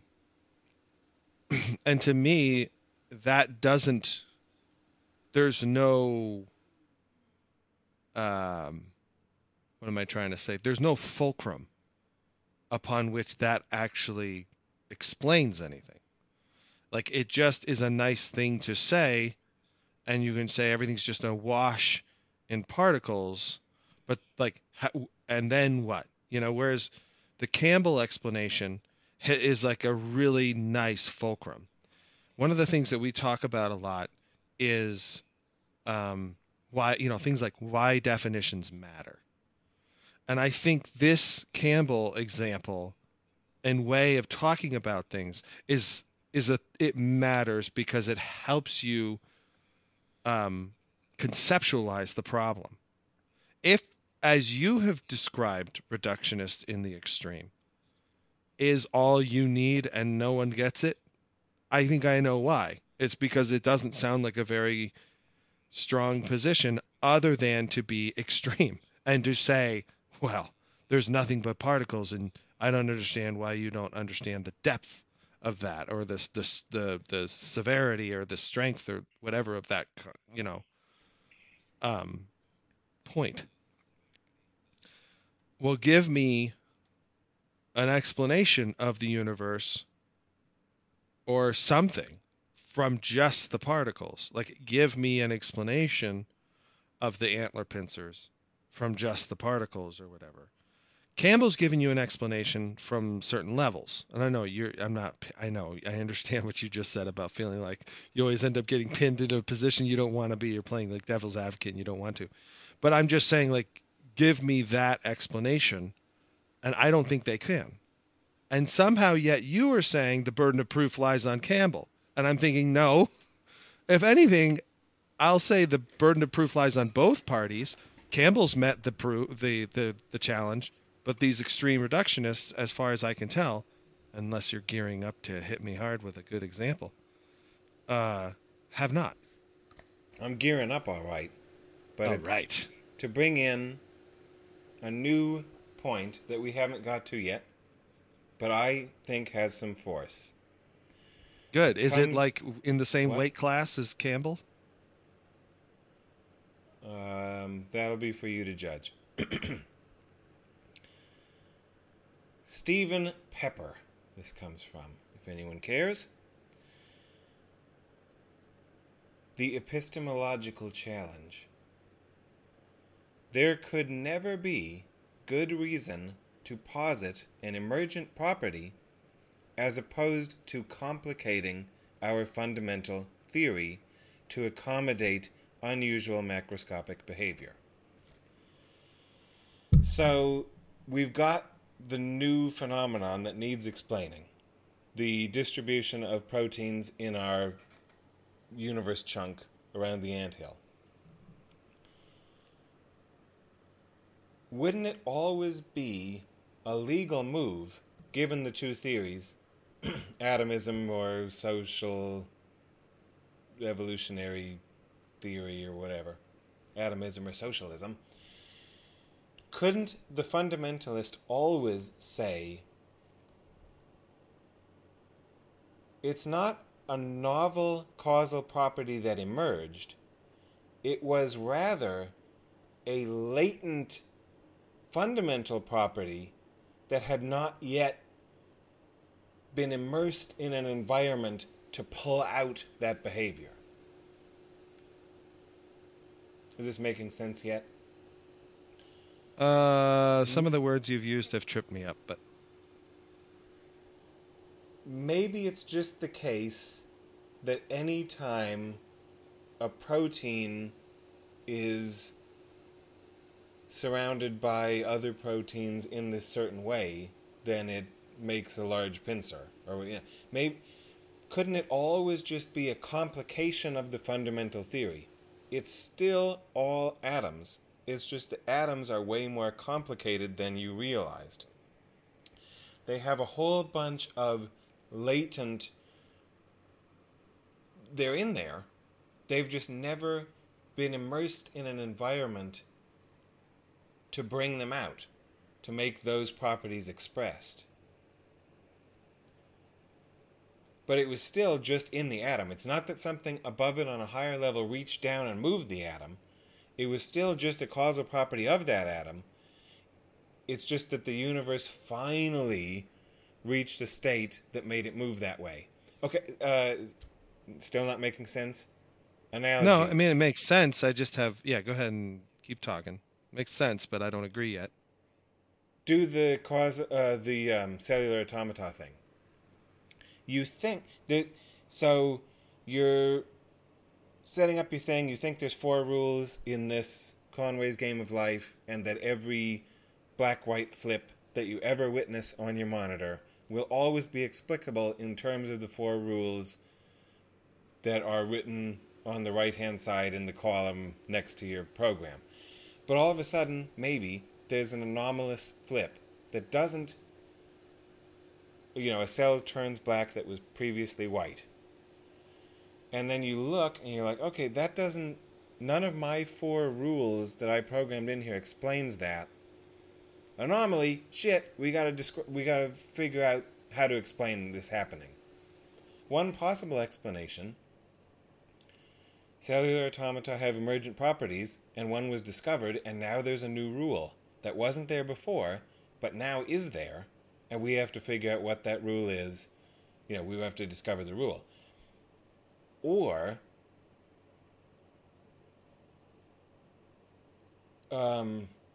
you could suspect my list of rules written on the right-hand side of my screen was incomplete. Whoever set up the CSS over there or whatever, they put a blank div over the rule number 5, and we just, okay, I figured that rule was always there and it was always operating. It's just that over the first 1 million generations, there was never a setup anywhere in my program that matched Rule 5. Rule 5 is not new. It didn't just emerge or develop. It was always there. It was just hidden from me, and it was never noticed because it never applied. But now, on generation 1,000,001, there was suddenly a cell that matched the very complicated conditions of Rule 5. So the question being, was it already there but never activated, or did it get created somewhere in the operating of the program? And Pepper's point is, anytime you think a new Rule 5 somehow got generated by my program, you could always have the alternative hypothesis: Rule 5 was always there, you just didn't know it was there.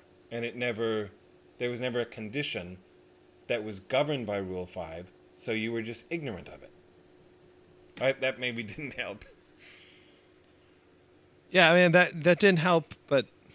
God damn it, I liked it. Fuck. Why does that help you? I don't know how... let's see, how do I explain why it helps me? Or why is it persuasive, I mean?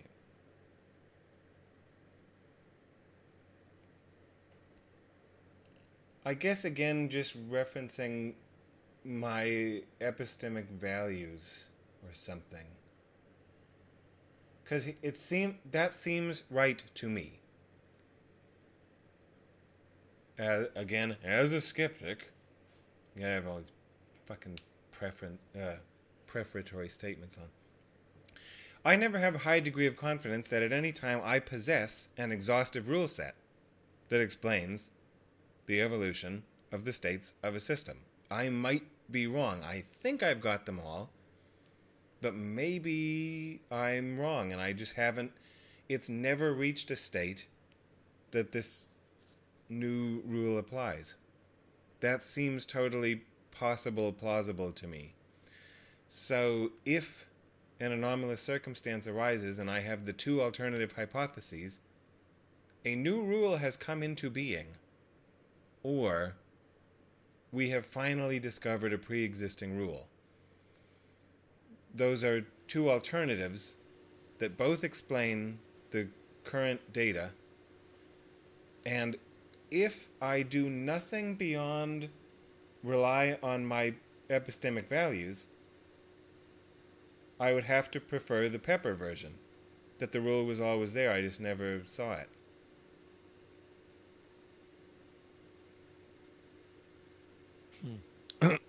I guess I might be, maybe I'm just getting caught up in something or whatever it is. I worry about biases and all that kind of stuff, but this feels to me like the same move that you would object to in other situations, like, oh, there's free will, but it's just not what you think it is. We used to say free will is this, and now we're going to say, well, free will is something else now. Like, it just seems like a goalpost move. Like, well, hold on. There's rules out there we just didn't know about, so we get to keep our reductionist view of the things. Because remember, we had said, there's just particles, and there's just the laws and stuff like that. Oh, new law, like, oh, whew, good thing we got this social. It looks like social organization, but it's just another law. And they keep doing it, like, oh, new particle, new law. Well, whoo, this particle divides into other particles now. Like, it just keeps moving the goalpost. The thing that seems to me to remain always is this, this ability to split and combine. That seems to be the most common streak in a lot of these characterizations. I don't know. That just seems. That's why I like it. The one thing I love about the Campbell example is it's like this thing, like, it just goes boom on the table, and you get to go, okay, now it's like the Darwin thing, a theory with which to work, and I don't think that just saying, well, there's a new rule, you just didn't know about it. That's just like I want to keep this because I like this, and so it's just a new rule. I don't, like, of course, you could say that about anything, though, right? You could say that about the emergence stuff. Like, well, there could be rules that are influencing the pincers that we don't know about. We just only accounted for 3, macromechanics, natural selection, and social organization. Like, oh, but there could have been another one. Like, you can just, I don't like that move because you can do it wherever you want, whenever you want. No, that's what I like about Campbell's thing, again, is that it's something that you can beat up if you want. Like, we could do something with that. Like, this other thing we can't do. It's just always going to move that goalpost is how it seems to me. And that's frustrating. I don't like that because I thought, I don't know. I don't have respect for that as much as I do for somebody who's like, okay, here you go. I thought about this, kill it, whatever. Beat it up. See how far it can last.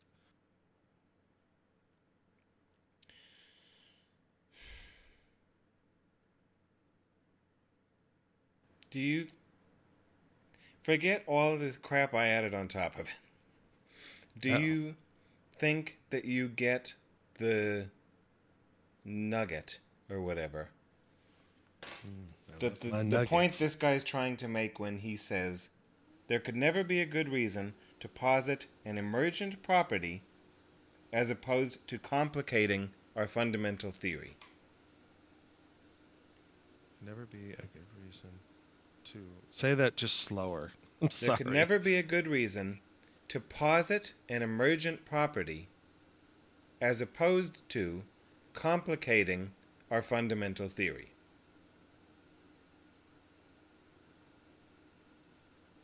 Well, isn't that essentially what happens? Isn't that biology? Isn't that chemistry? Complicating your fundamental theory? Like, oh, crap, it was simple and beautiful, and now we have to add this other new wrinkle. Like, isn't that the whole point?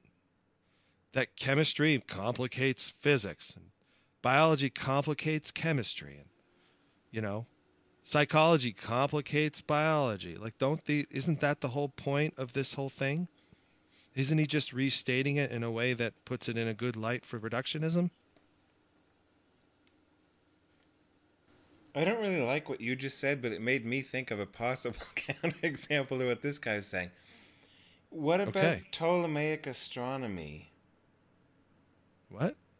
It's not really an emergent property thing, but isn't that what the Ptolemaic astronomy thing was all about? Was just, we keep our theory the same, but we just put in more epicycles to explain the anomalous data.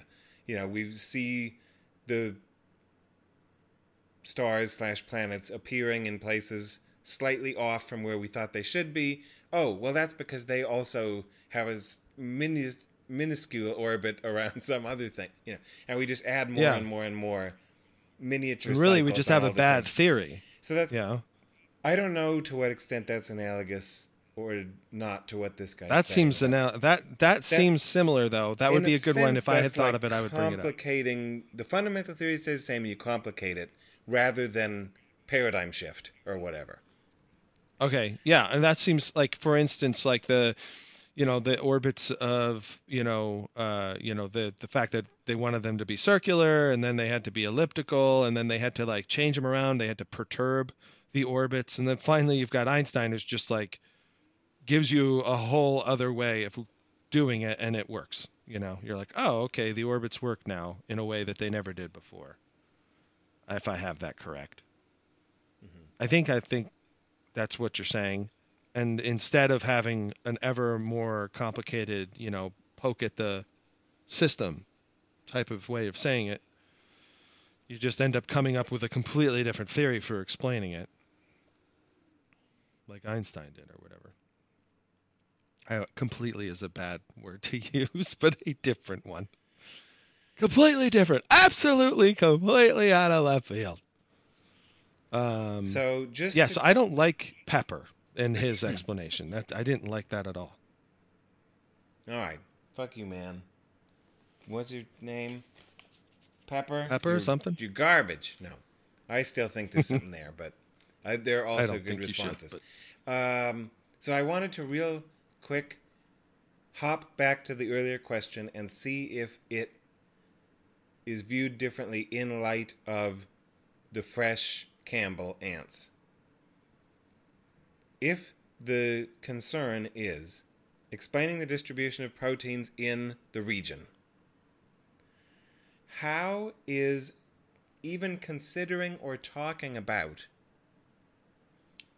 the epistemological abilities of human theorists, can we, in 2018, reduce ants to proteins or not? How is that relevant to the question of what altered the location of that protein? The society or the atoms?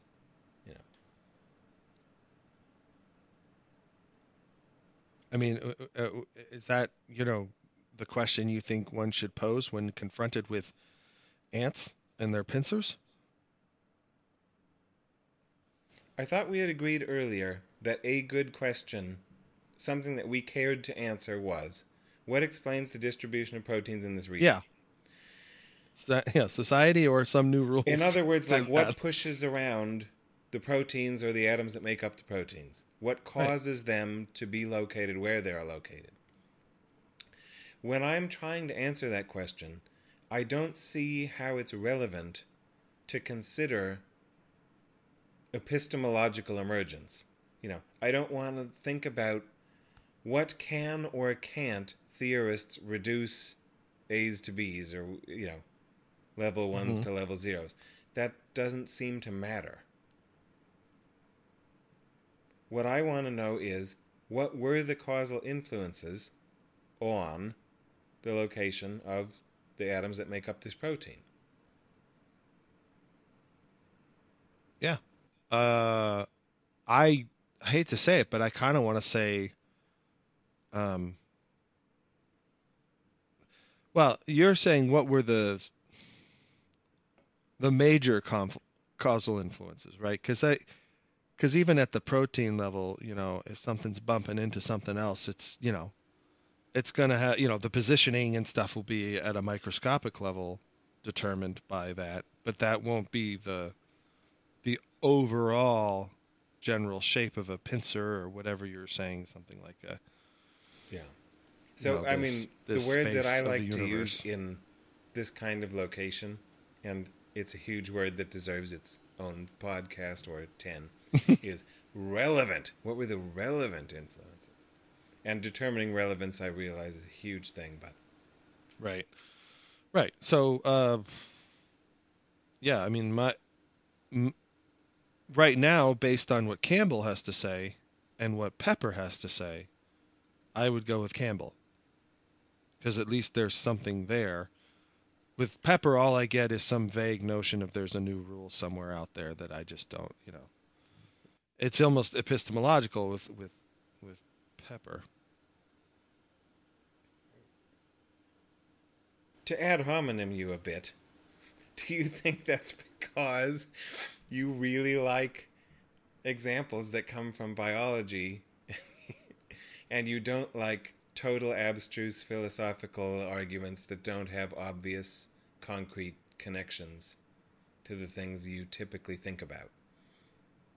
Yeah, I mean, I don't think it has to be biology. It could be any kind of, uh, you know, um, it could be any, it could be physical, or you know what I mean. It could be like we were just talking about orbits and things like that. Like it could be that. It doesn't have to be um, biological.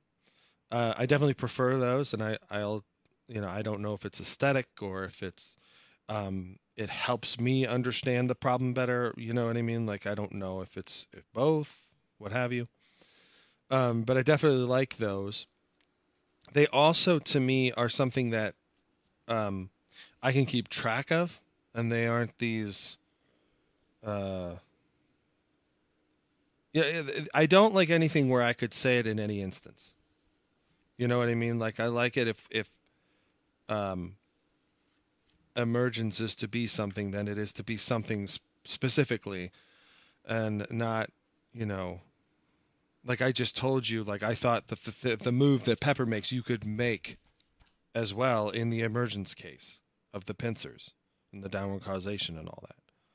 Like there could be another factor involved in creating the pincers at the higher level too. Like, so I just don't, yeah, that seems to me too wishy-washy, and you have gone nowhere, you know?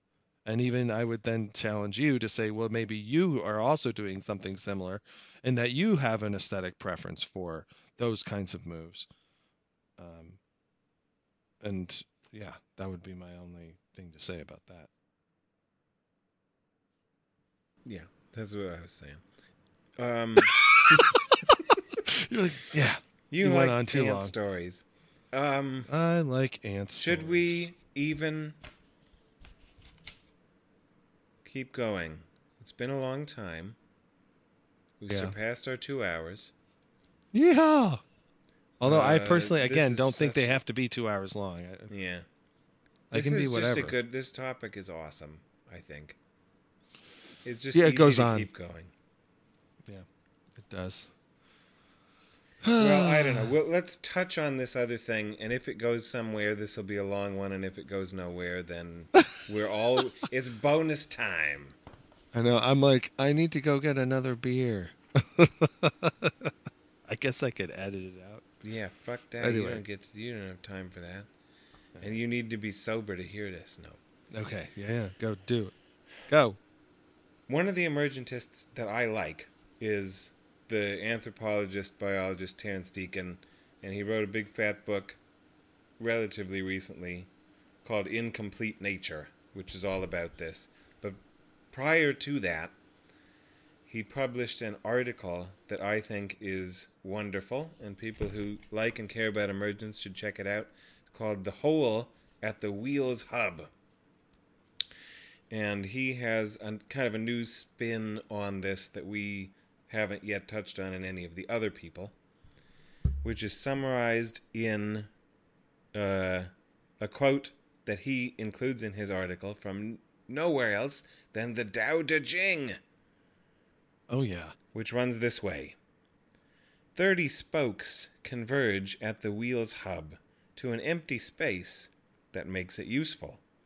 Clay is shaped into a vessel to take advantage of the emptiness it surrounds. Doors and windows are cut into walls of a room so that it can serve some function. Though we must work with what is there, use comes from what is not there, is the Lao Tzu quote he includes.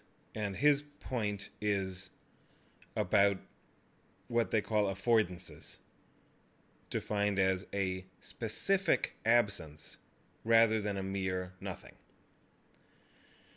So a large part of Deacon's point is that all absences, all nothings, are not the same. some nothings are very particular and very important. The ones that are properly framed and can be teleologically employed by something else, in the way I understand it. So I like, for example, like a pitcher or whatever. Well, the part that we use of a pitcher is the empty part, the nothing, the middle. There's no, from a certain perspective, there's no difference between just some air out in front of me or the air inside an empty pitcher, right? But there are important differences to me between equivalent volumes of empty air in front of me and the empty air inside of a pitcher, because I can do very different things with those two absences. And so Deacon builds up affordances, possibilities, directions of arrangement of atoms based on these specific absences that I think is really interesting and useful. And he goes on to talk a lot about the whole, complex systems and self-organization and the whole idea of the whirlpool and, all that kind of stuff.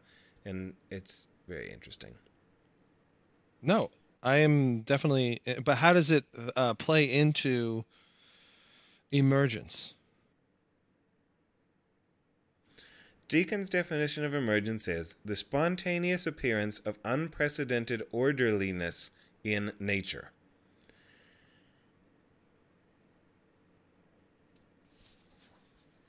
And I'll have to find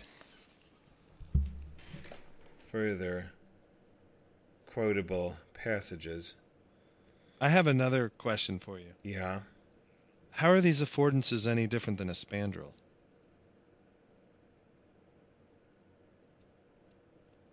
Or are they the same? Say more about that. Like the spandrel, remember the conversation we had before? That was an empty space created by the structure around it and then was made use of later. It's not too different than any other empty space or space of wall or what have you. And they use that in a very particular way. Yeah, I like that analogy. Yeah. So how might that relate to evolution and novelty and the origin of, traits and things like that, but that it may not necessarily itself be something selected for? I think we're in uncharted territory and riffing. No, I think this is a lot like spandrels, I guess. Or at least the way you're describing it and the way it seems to me right now. This is pretty similar. It's other than that in the spandrel case, it was a human architect who may or may not be conscious or whatever and appreciated an opportunity, and the Deacon versions would clearly not include any kind of intelligent agency noticing and taking advantage of these affordances, but rather that they would be spontaneous physical pattern, like it just would happen. It's not that anyone appreciates it. Here's a few more things to say about it that may or may not. What you want? I was going to say, the spandrel just happened too, I think. I don't think it in particular was designed. They go, oh, and then they noticed it. Like you would notice the picture or whatever. You'd be like, oh, well, I don't know if the picture you'd notice the empty space. I think you design it for it, but... I'm saying the spandrel just happened, but then putting a... Yeah, later, right. Putting art inside of it happened later. Yeah. More things that Deacon says about this. The principal hypothesis of this essay is that emergent phenomena grow out of an amplification dynamic that can spontaneously develop in very large ensembles of interacting elements by virtue of continuing circulation of interaction, constraints, and biases, which become expressed as system-wide characteristics. And I think, like, that word salad, whatever, hard to get on a podcast. But I mean, I think the whirlpool example kind of gets at that, right? There's nothing over and above the water molecules flowing down the river, and then the rock or other perturbation mechanism that changes the density or the flow, the likelihood of them going in any given direction. But once the system is perturbed in the right way, and you've just got your stupid water molecules following the laws of fluid dynamics or whatever they're doing, but there's less resistance to go northeast right now or whatever, and then they all just spontaneously develop this pattern, and then it amplifies. As soon as one says, oh, well, this is the easiest direction to go right now, so I'm going to go, that alters the likelihood of the trajectory of all the other ones, and then it just spirals, whirlpools, up. And then these emergent forms of causality, were there to be any, are due to a curious type of circular connectivity of causal dynamics, rather than a special form of causality, according to Deacon. Selective cancellation and amplification of interaction parameters is, I suggest, the key to emergence. Higher order relationships are what I would call stochastic dispositional properties. So all the things that we look at and seem to be emergent, for Deacon, are just like bootstrapped. They're amplification processes that just happen. I'll see if I can find it. He has, again, like Gulick, he has these 3 different levels. And it starts out as being just stupid physical patterning. But then sometimes, when a spontaneous, self-organizing feature occurs because of some kind of stupid physical dynamic, part of the time, those can amplify far enough to move up to level 2, and then level 3 is like, life or whatever, the neg-entropic open systems, like the Prigozhin, whatever he called his, I don't remember what they were called. But, you're taking in energy and information and material in order to maintain your non-equilibrium state, and then giving off heat or whatever, But that all of that is just built up in this kind of ladder. Deacon's has an analogy that I think is similar to Campbell's ants. We'll see if to what extent this does anything for you or not. It better include critters. It kind of does. It includes the inside. Well, I'm only interested in biology. The interior of critters. Okay.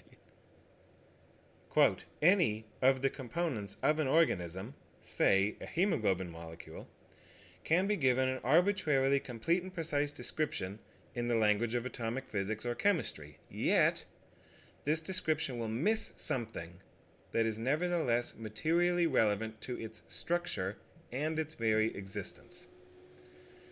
Right, so the first part, I think, uncontroversial, but then when he wants to claim that, the thing that it's going to miss and is all of a sudden relevant to its existence, that's where it would get the emergence part and the controversy. Specifically, it will provide no hint of why this highly improbable molecular configuration is so prevalent, compared to the astronomical number of molecular forms that are not present. So I'm saying the highly improbable molecular configuration is analogous to the pincer, right? There's a whole lot of ways that those proteins could be distributed in the region, but they happen to be in pincer shape a lot, like, 1,000 times in our region or whatever. Deacon says, every atom in a hemoglobin molecule has a determined physical history. What I would call the trajectory of the atoms in the region. Specific converging tributaries of pushes from one molecular event to another over vast stretches of time help to determine how each of the thousands of atoms came together to form any given hemoglobin molecule. But this is almost irrelevant. The more important causal story is told by what is not around, what did not end up as part of the molecule. Hemoglobin's existence must be seen against a backdrop of vastly more numerous molecular forms that were eliminated via natural selection. Almost every feature that biologists find interesting about hemoglobin has to do with how it fits with other things in the living context. So, to me, that's the same thing as Campbell, but using hemoglobin instead of pincers. What do you think about that extended quote? Well, I mean, I get the idea that, the hemoglobin molecule is is present and all the other configurations are not, and that, one explanation for why that is could be natural selection or something like that. So what is it that I need to go back or something. Something about I'm missing something. So do I understand? Is my rephrasing on par with what he's saying? That I do understand what he's saying about the configurations? Yeah, what you just said sounded fine to me. Okay. So I'm trying to understand. Yeah. Yeah, if I didn't say enough to drill home the point, to continue with what I had highlighted. One of the problems with the articles I like is that I end up highlighting too much of them. Okay, but he also said, right. You're like the whole thing's highlighted at the end. This fit was not created by the push of specific antecedent molecular events, but by the evolutionary canceling dynamic of natural selection that pushed alternative forms out of existence. Hemoglobin occupies the space of possibilities that was left. So if we forget, try to play the reductionist game. Eliminate the body, the hemoglobin, the everything, and just look at the atoms in their distribution. In that case, it's like a gas in a box or whatever. They could be in a vast, indefinite number of different locations. Most of them are arbitrarily and evenly distributed amongst the available space, so that you release a gas, you squirt it in through a hole into a box, and pretty soon it's not going to be concentrated near your insertion hole anymore, but evenly distributed throughout the available space. That's how the atoms could be in our region of space around your body or whatever, but they're not. They're all inside your body. Well, not even that. They're inside your arteries and veins or wherever the hemoglobin is. And not only that, they're in a very particular and patterned shape with inside of that. As far as the reductionists, the fundamentalists, the physicists are concerned, there's nothing special about the shape that we call hemoglobin, that the biologist calls hemoglobin, but yet we see it. So that's the, burden shifting or whatever. It's like, physicists, tell me how the fuck this happened. Why do we see all of this? We have an answer, because natural selection works. And the alternative shapes for arranging hemoglobin are less fitness enhancing than this one. Some were tried, some weren't tried, but they were eliminated.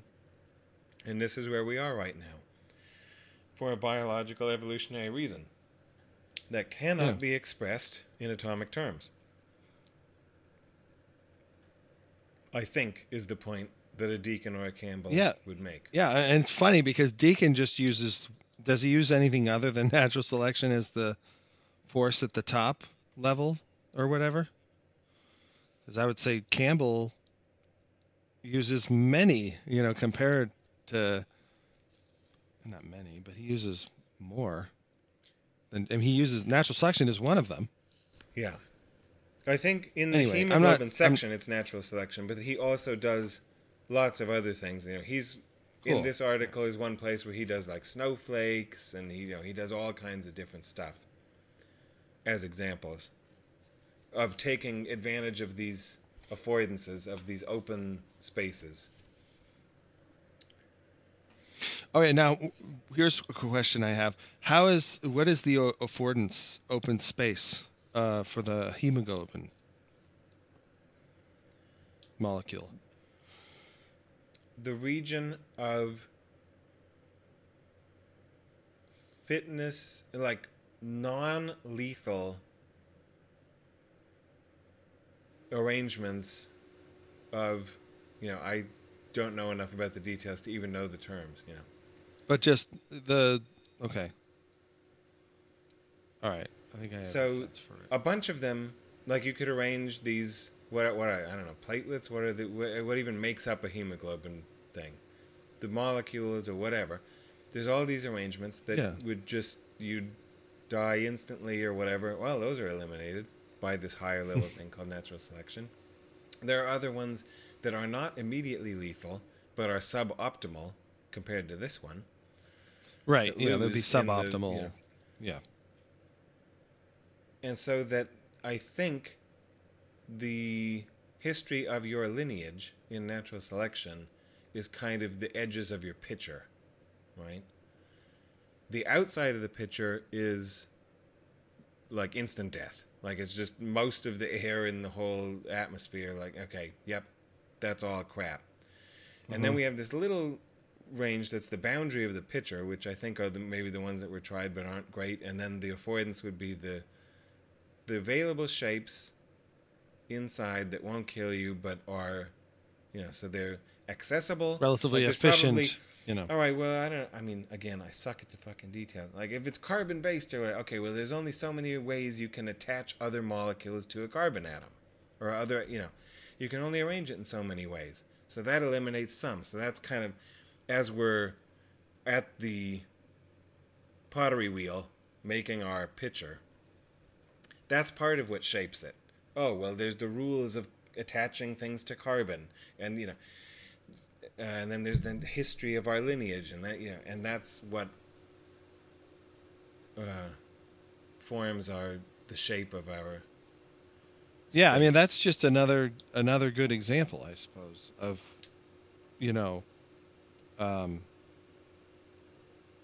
things happening at one level that determine, say, the distribution or the frequency of things at another. Yeah, no, I remember there's a few other things I wanted to say. And I don't know how much they pushed the conversation along, but there was the, I think I'm familiar with that article. Either maybe you gave it to me or I don't know.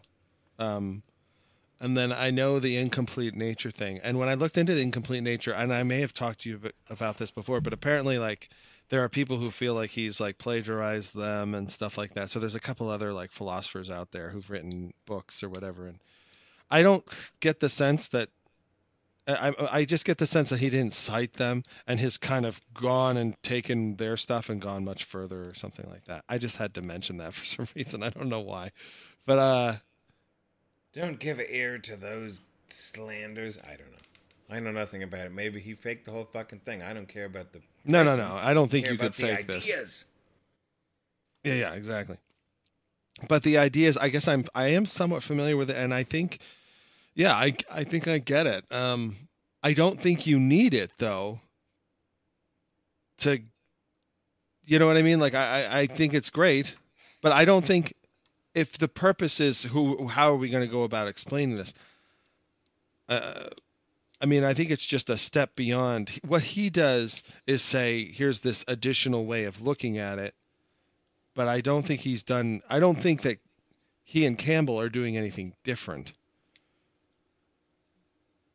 Well, where obviously I don't I'm see not how doing it justice right now, but I don't see how Campbell is addressing the affordance issue or the constitutive absence issue in any way at all.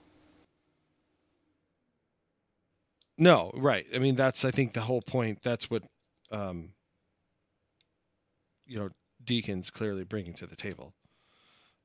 But does the I think maybe what you're saying to me is that the absence is what helps you come back from Pepper or something. Is that right? Not necessarily. They just happened to come in that order tonight. Right. Okay. Huh. Well, I don't know. I mean, to me, sounds like more, you know, I don't know. I'm not profoundly impacted by it. I definitely get it and I like it. I don't dislike it, but it is just like another way of talking about it. But maybe I need to go back and read it myself in more detail and learn to appreciate it more. Damn it. The Campbell is, straight to the point. It's like 2 pages or whatever.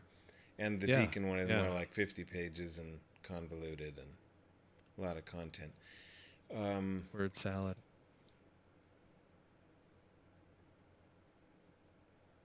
Yeah, I still am in the position that I've been in for a few years.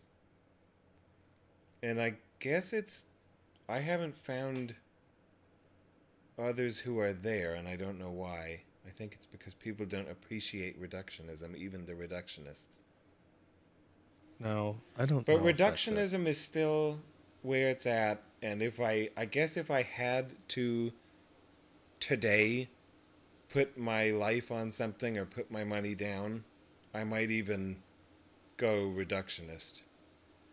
But when my hunches and where I put my effort is to attempt to develop emergence, because I still have intense suspicions that will ultimately win the day, though I don't know that it does in August 2018. For me, it's not nearly as simple as saying, yeah, I read Campbell win, boom, like, no shit, like, move on. I like it, and I think it's impactful, but this is an issue where I can see both sides, which is not usually the case. Right. Yeah. For me, it's if I had to decide on anything, it would definitely include us and what we do, and if that has any bearing on the scenario. If it does, then everything is kind of suspect, and that's sort of the. But maybe that's I'm glancing too hard into the epistemological abyss. Well, to me, it's not at all clear that we exist. Huh? To you, it's not at all clear that we exist? Right. Well, and with the way I interpret reductionism or whatever, I think that the reductionist ought to claim that we simply, human beings don't exist. That's like, I've already told you, I'm a reductionist. What exists are atoms. Are human beings atoms? Nope. Well, they don't exist. Like, I think that's what they should say, and they could easily be right. I don't think they could easily be right. I don't think easily is the right word for that. They could be right, but they are the ones that have a much more difficult task ahead of them, I think. I think not. I think the burden is always on the positive for me. So if you want to add more stuff to the very simple claim, there's only atoms following the laws of physics, then it's your job to do it. This is what I would say. This is how I'm looking at it right now. There's a middle, and you are now subtracting things or you're adding things, and either way is a burden. You have to explain to me why you can subtract things from the stories we tell, how you can get just a subtraction of language and all that. And you also have to explain to me how you can get language in the emergent pattern. Like, I don't know if any of these things are, I think they can just all be canceled out by just us talking and stuff like that. Just like the idea that we just talk and we construct these stories and this is how we think. And that to me seems to be the biggest issue. So going in either direction is a problem. I think so far the emergentists have done a much better job at handling it than the reductionists, who seem to basically just do one big leg sweep. And somehow you're enamored by that. Everything you said in support of that to me so far is just goalpost moving, and it doesn't. You haven't done anything in the, in my opinion, for the case of reductionism. And yet you've also brought up more, like Deacon and other, like, it just seems like, oh, well, all right. So I don't know where reductionism actually works. And I know you say that people don't appreciate it, but I think you appreciate it too much. And I'm not sure why you appreciate it so much. Because I don't think I'm incapable of trying to imagine what the reductionist is doing. But I think I think the most sure-handed thing we have is just the way we talk about the world that I think we're looking at. To continue using this spatial metaphor, what to you is this middle? What I heard you just saying is kind of like, well, there's a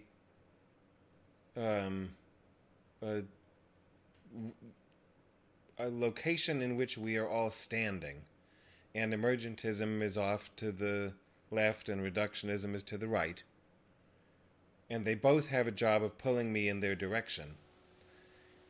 I don't see it that way. What is the middle to you? I think the middle is just us, like you and me right now talking. That's the middle. And then everything we do from that communicative, system is to elaborate on the world and what it contains and what it's about. At least that's where I'm at right now. So one of the ways we try and talk about how things come to be is using the emergence and downward causation way of talking about it. Another way is to say it's all just fundamental particles or whatever. But both cases include other things we've learned about ourselves, which is that we like to split things up, we like to combine things, and those all produce hierarchies, and we see it when we examine our own language. Like I'm repeating myself now from earlier. We see it when we examine our own tools and techniques, and we see it when we examine our stories for how things exist. And so to me, that's the middle, is just the way we operate. And we go around and we do our thing, and everything seems to have that same damn flavor. And so at the moment, the one to me that seems to have a better handle on the situation are the emergentists, because they, to me, seem to include that core aspect of what's going on, which is you and me talking. I have no way to say, if you want it to be all just, reductionist shit, I don't know. Okay. I don't, you show me, like, where can we go to do this? I mean, other people have a much easier time, seems to me anyway, saying like, here, let's go over here and I'll show you how the pattern looks and how it seems to operate. But, I don't know. That to me seems where I'm at the moment. That sounds to me like another good discussion. Like, tonight we were talking a lot about the metaphysical fundamentals. This is kind of like the epistemological or rhetorical fundamentals or something. Where do we stand? What's our vantage point from which we discuss alternatives, and then using that to help determine burdens and what are we going to demand of people who make various claims, etc. That's an interesting topic for another day. I'm like, all right, well, that was how I ended this. That was my position. Yeah, I'm ready to end this, but that was a good one. I liked this one. Yeah, this one is thought-provoking, or whatever. Yeah, this is. I hope we did this justice. That's my biggest one, because when you look at the literature, when I was looking at various things, I couldn't dive as deep as I wanted. I was like, oh fuck. How are we gonna do this? No, it's but huge. You helped. And, hopefully, if we exist long enough doing this, we'll revisit it. But there's a lot of other topics, and there's too much to know. And whoever was listening to this while they read dishes or mowed the lawn has finished long ago and turned it off. I don't think. Anyway, we'll do more another time. Hope justice has been served. Serving up some serious justice. All right. Boop, boop, ba-doop. End.